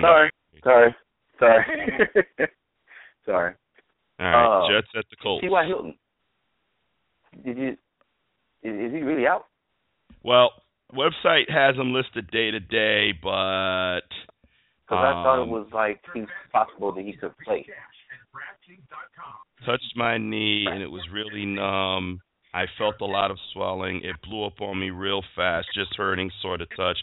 I should be all right. I feel better, actually a lot better. Going on like my fourth treatment now. I haven't felt that before, so it was really scary. Irsay said he felt Hilton could miss some time. All right, so I think it looks like it's leaning towards him not playing, but they haven't made it official yet, according to what I'm reading right now. If he's playing, he's going to be hurting. You know, that's the thing too. He's not going to be 100% by any means if he comes back for this. All right, absolutely. It's just hard seeing what's things going on too, but really you made a valid, you know, you make a point with how well the Jets are playing and it's top foes and it's definitely a defensive team. Andrew Luck, as good of a quarterback as he is, he really needs a run game to complement him, and he doesn't have one. I did not realize that he only had 100-yard rushing performance along with within all the games that he played. He only had 100-yard rushing. Wow. And running backs. You know, in his career. But maybe Frank Gore proved us wrong, but he needs some help. Somehow even if you don't have a solid running back, you sneak a few 100-yard rushes in there, you know. Trent Richardson only had one. So that explains it. Yeah. Well, in that case, gotta go Jets. Okay. This is one I may change by Sunday or by Monday. I'm going to watch the T.Y. Hilton injury and see if that improves at all. Sometimes these injuries, they look at him on Tuesday, and the guy looks like he can't play, he can't walk, and he's in a walking boot, and all of a sudden on Thursday he feels great. And he's still a young player that can recover fast, so I'm going to keep an eye on that. Right now, I'm going to pick the Colts, though, because they're home and because I think Gore still got some tread left on the tire. I think they're gonna give him the ball more. I think he's gonna run hard, and I think Luck can't have a bad game like that 2 weeks in a row. And they're home, so I'm gonna go. And who's the Jets quarterback? Is it Fitzpatrick? Yep. No. I mean, I know he's a stopgap. I know he's a temporary, but. No, I can't pick Fitzpatrick and Bowles over Pagano and Luck right now. I can't do it. Bowles is going to be a great coach in this league, I believe. And we had him in Dallas as a defensive secondary coach, and he was fabulous. And I believe he was the Cardinals defensive coordinator, if I remember correctly, and he's fabulous. Yeah. So he's definitely, he's going to be a great coach in this league. But I got to go with the Colts. I can't see them, and again, I'm looking at a lot of teams that are looking at 0-2, and these are, if you look up and down the schedule, you've got the Colts, you've got the Seahawks, the Eagles, the Ravens. These are playoff teams that are sitting there looking at going 0-2, and they're all not going to go 0-2. Steelers. It's all playoff teams looking at 0-2. It's not going to happen. Some of these teams are going to pull out wins. So I'm going to go with the Colts on this one. All right. Good show, guys. Any last words? Awesome. KStarr? No, not really. Just looking forward for the games this weekend. And, hey, man, there's a lot of meat left on that bone from Monday night. Demarco Murray's coming at you, bro. Hey, I'm ready, man. I'm getting a big platter of chicken wings Sunday, 4:25. Yeah, this is a great set of games. Yeah, man. Yeah. Dr. Train, any final words? And just say I'll be able to watch every Bears game this season. You know what I'm saying? My lady got an NFL Sunday ticket for me. Okay. Technically, I'm paying for it. But good for anyway, her. Okay. Yeah. But I'll be able to watch every. What? And I'm glad you said that, because I was just sitting here thinking that this may be the first time in the history of the Madden Voice that all of the hosts are happily involved and are happy in their relationships. This may be the first time. I know, KStarr is seconds away from being married, unless I miss he's okay over there. I know I've talked to Train. I know he's got a new love in his life and loving it. My brother's on a cruise with his honey right now, so that speaks for itself. And you guys have probably seen my Facebook stuff. I'm doing pretty well. So, yeah, that's pretty cool. Yeah, but I'm not doing any shout-outs. Yeah. You don't hear me shouting out, right? Just death, right? No, we ain't doing none of those. Yeah, you ain't heard me do I don't think go too well. Yeah, no. But I will say my honey's going away for the weekend up to Cape with her girlfriend. So last Sunday, I had to do double duty. We went shopping the first part of the day, and then I was able to catch football second part of the day. But this Sunday, she's gone, so I will be watching football all day. And the other thing I want to say, well, obviously JB out there on his cruise down there in the Caribbean somewhere. Hope you're having a great time. My oldest daughter will be 19 on Saturday. So I just had one turn 15. Wished her a happy birthday a couple weeks ago, and now my oldest daughter, she's in college right now, and I'm going to play this for her when she's here, and we're having a birthday party. She's coming home Friday, and we're going to have a birthday party at my house on Saturday, so I'm going to play this for her. So, Melina, Daddy loves you.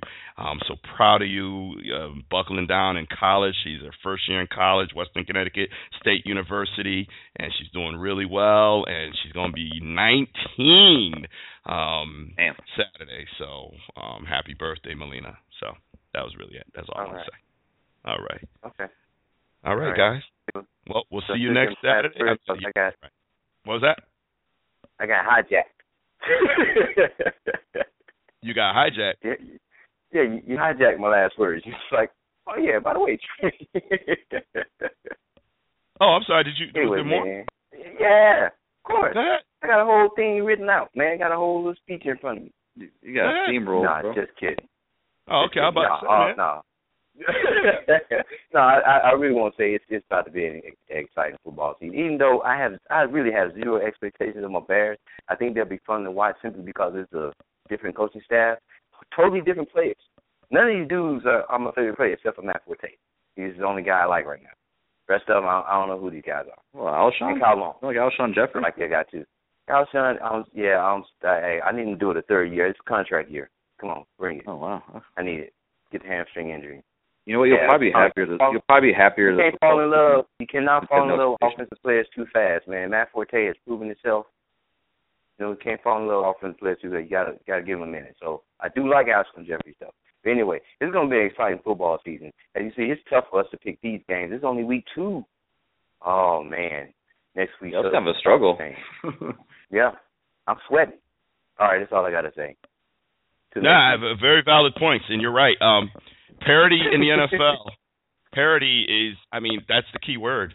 And just as maybe a final note, stay tuned because the rumors of cutting preseason back to 2 games and extending regular season to 18 is catching a lot of steam.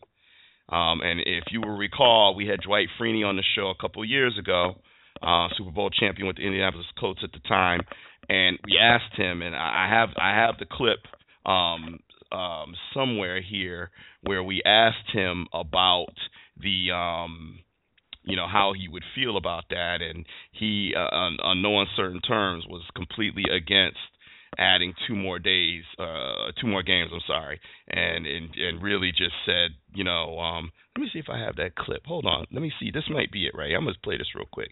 It's one of these 2 clips, so bear with me. Like it. Does that get you ready? Or is that getting you pumped for the upcoming?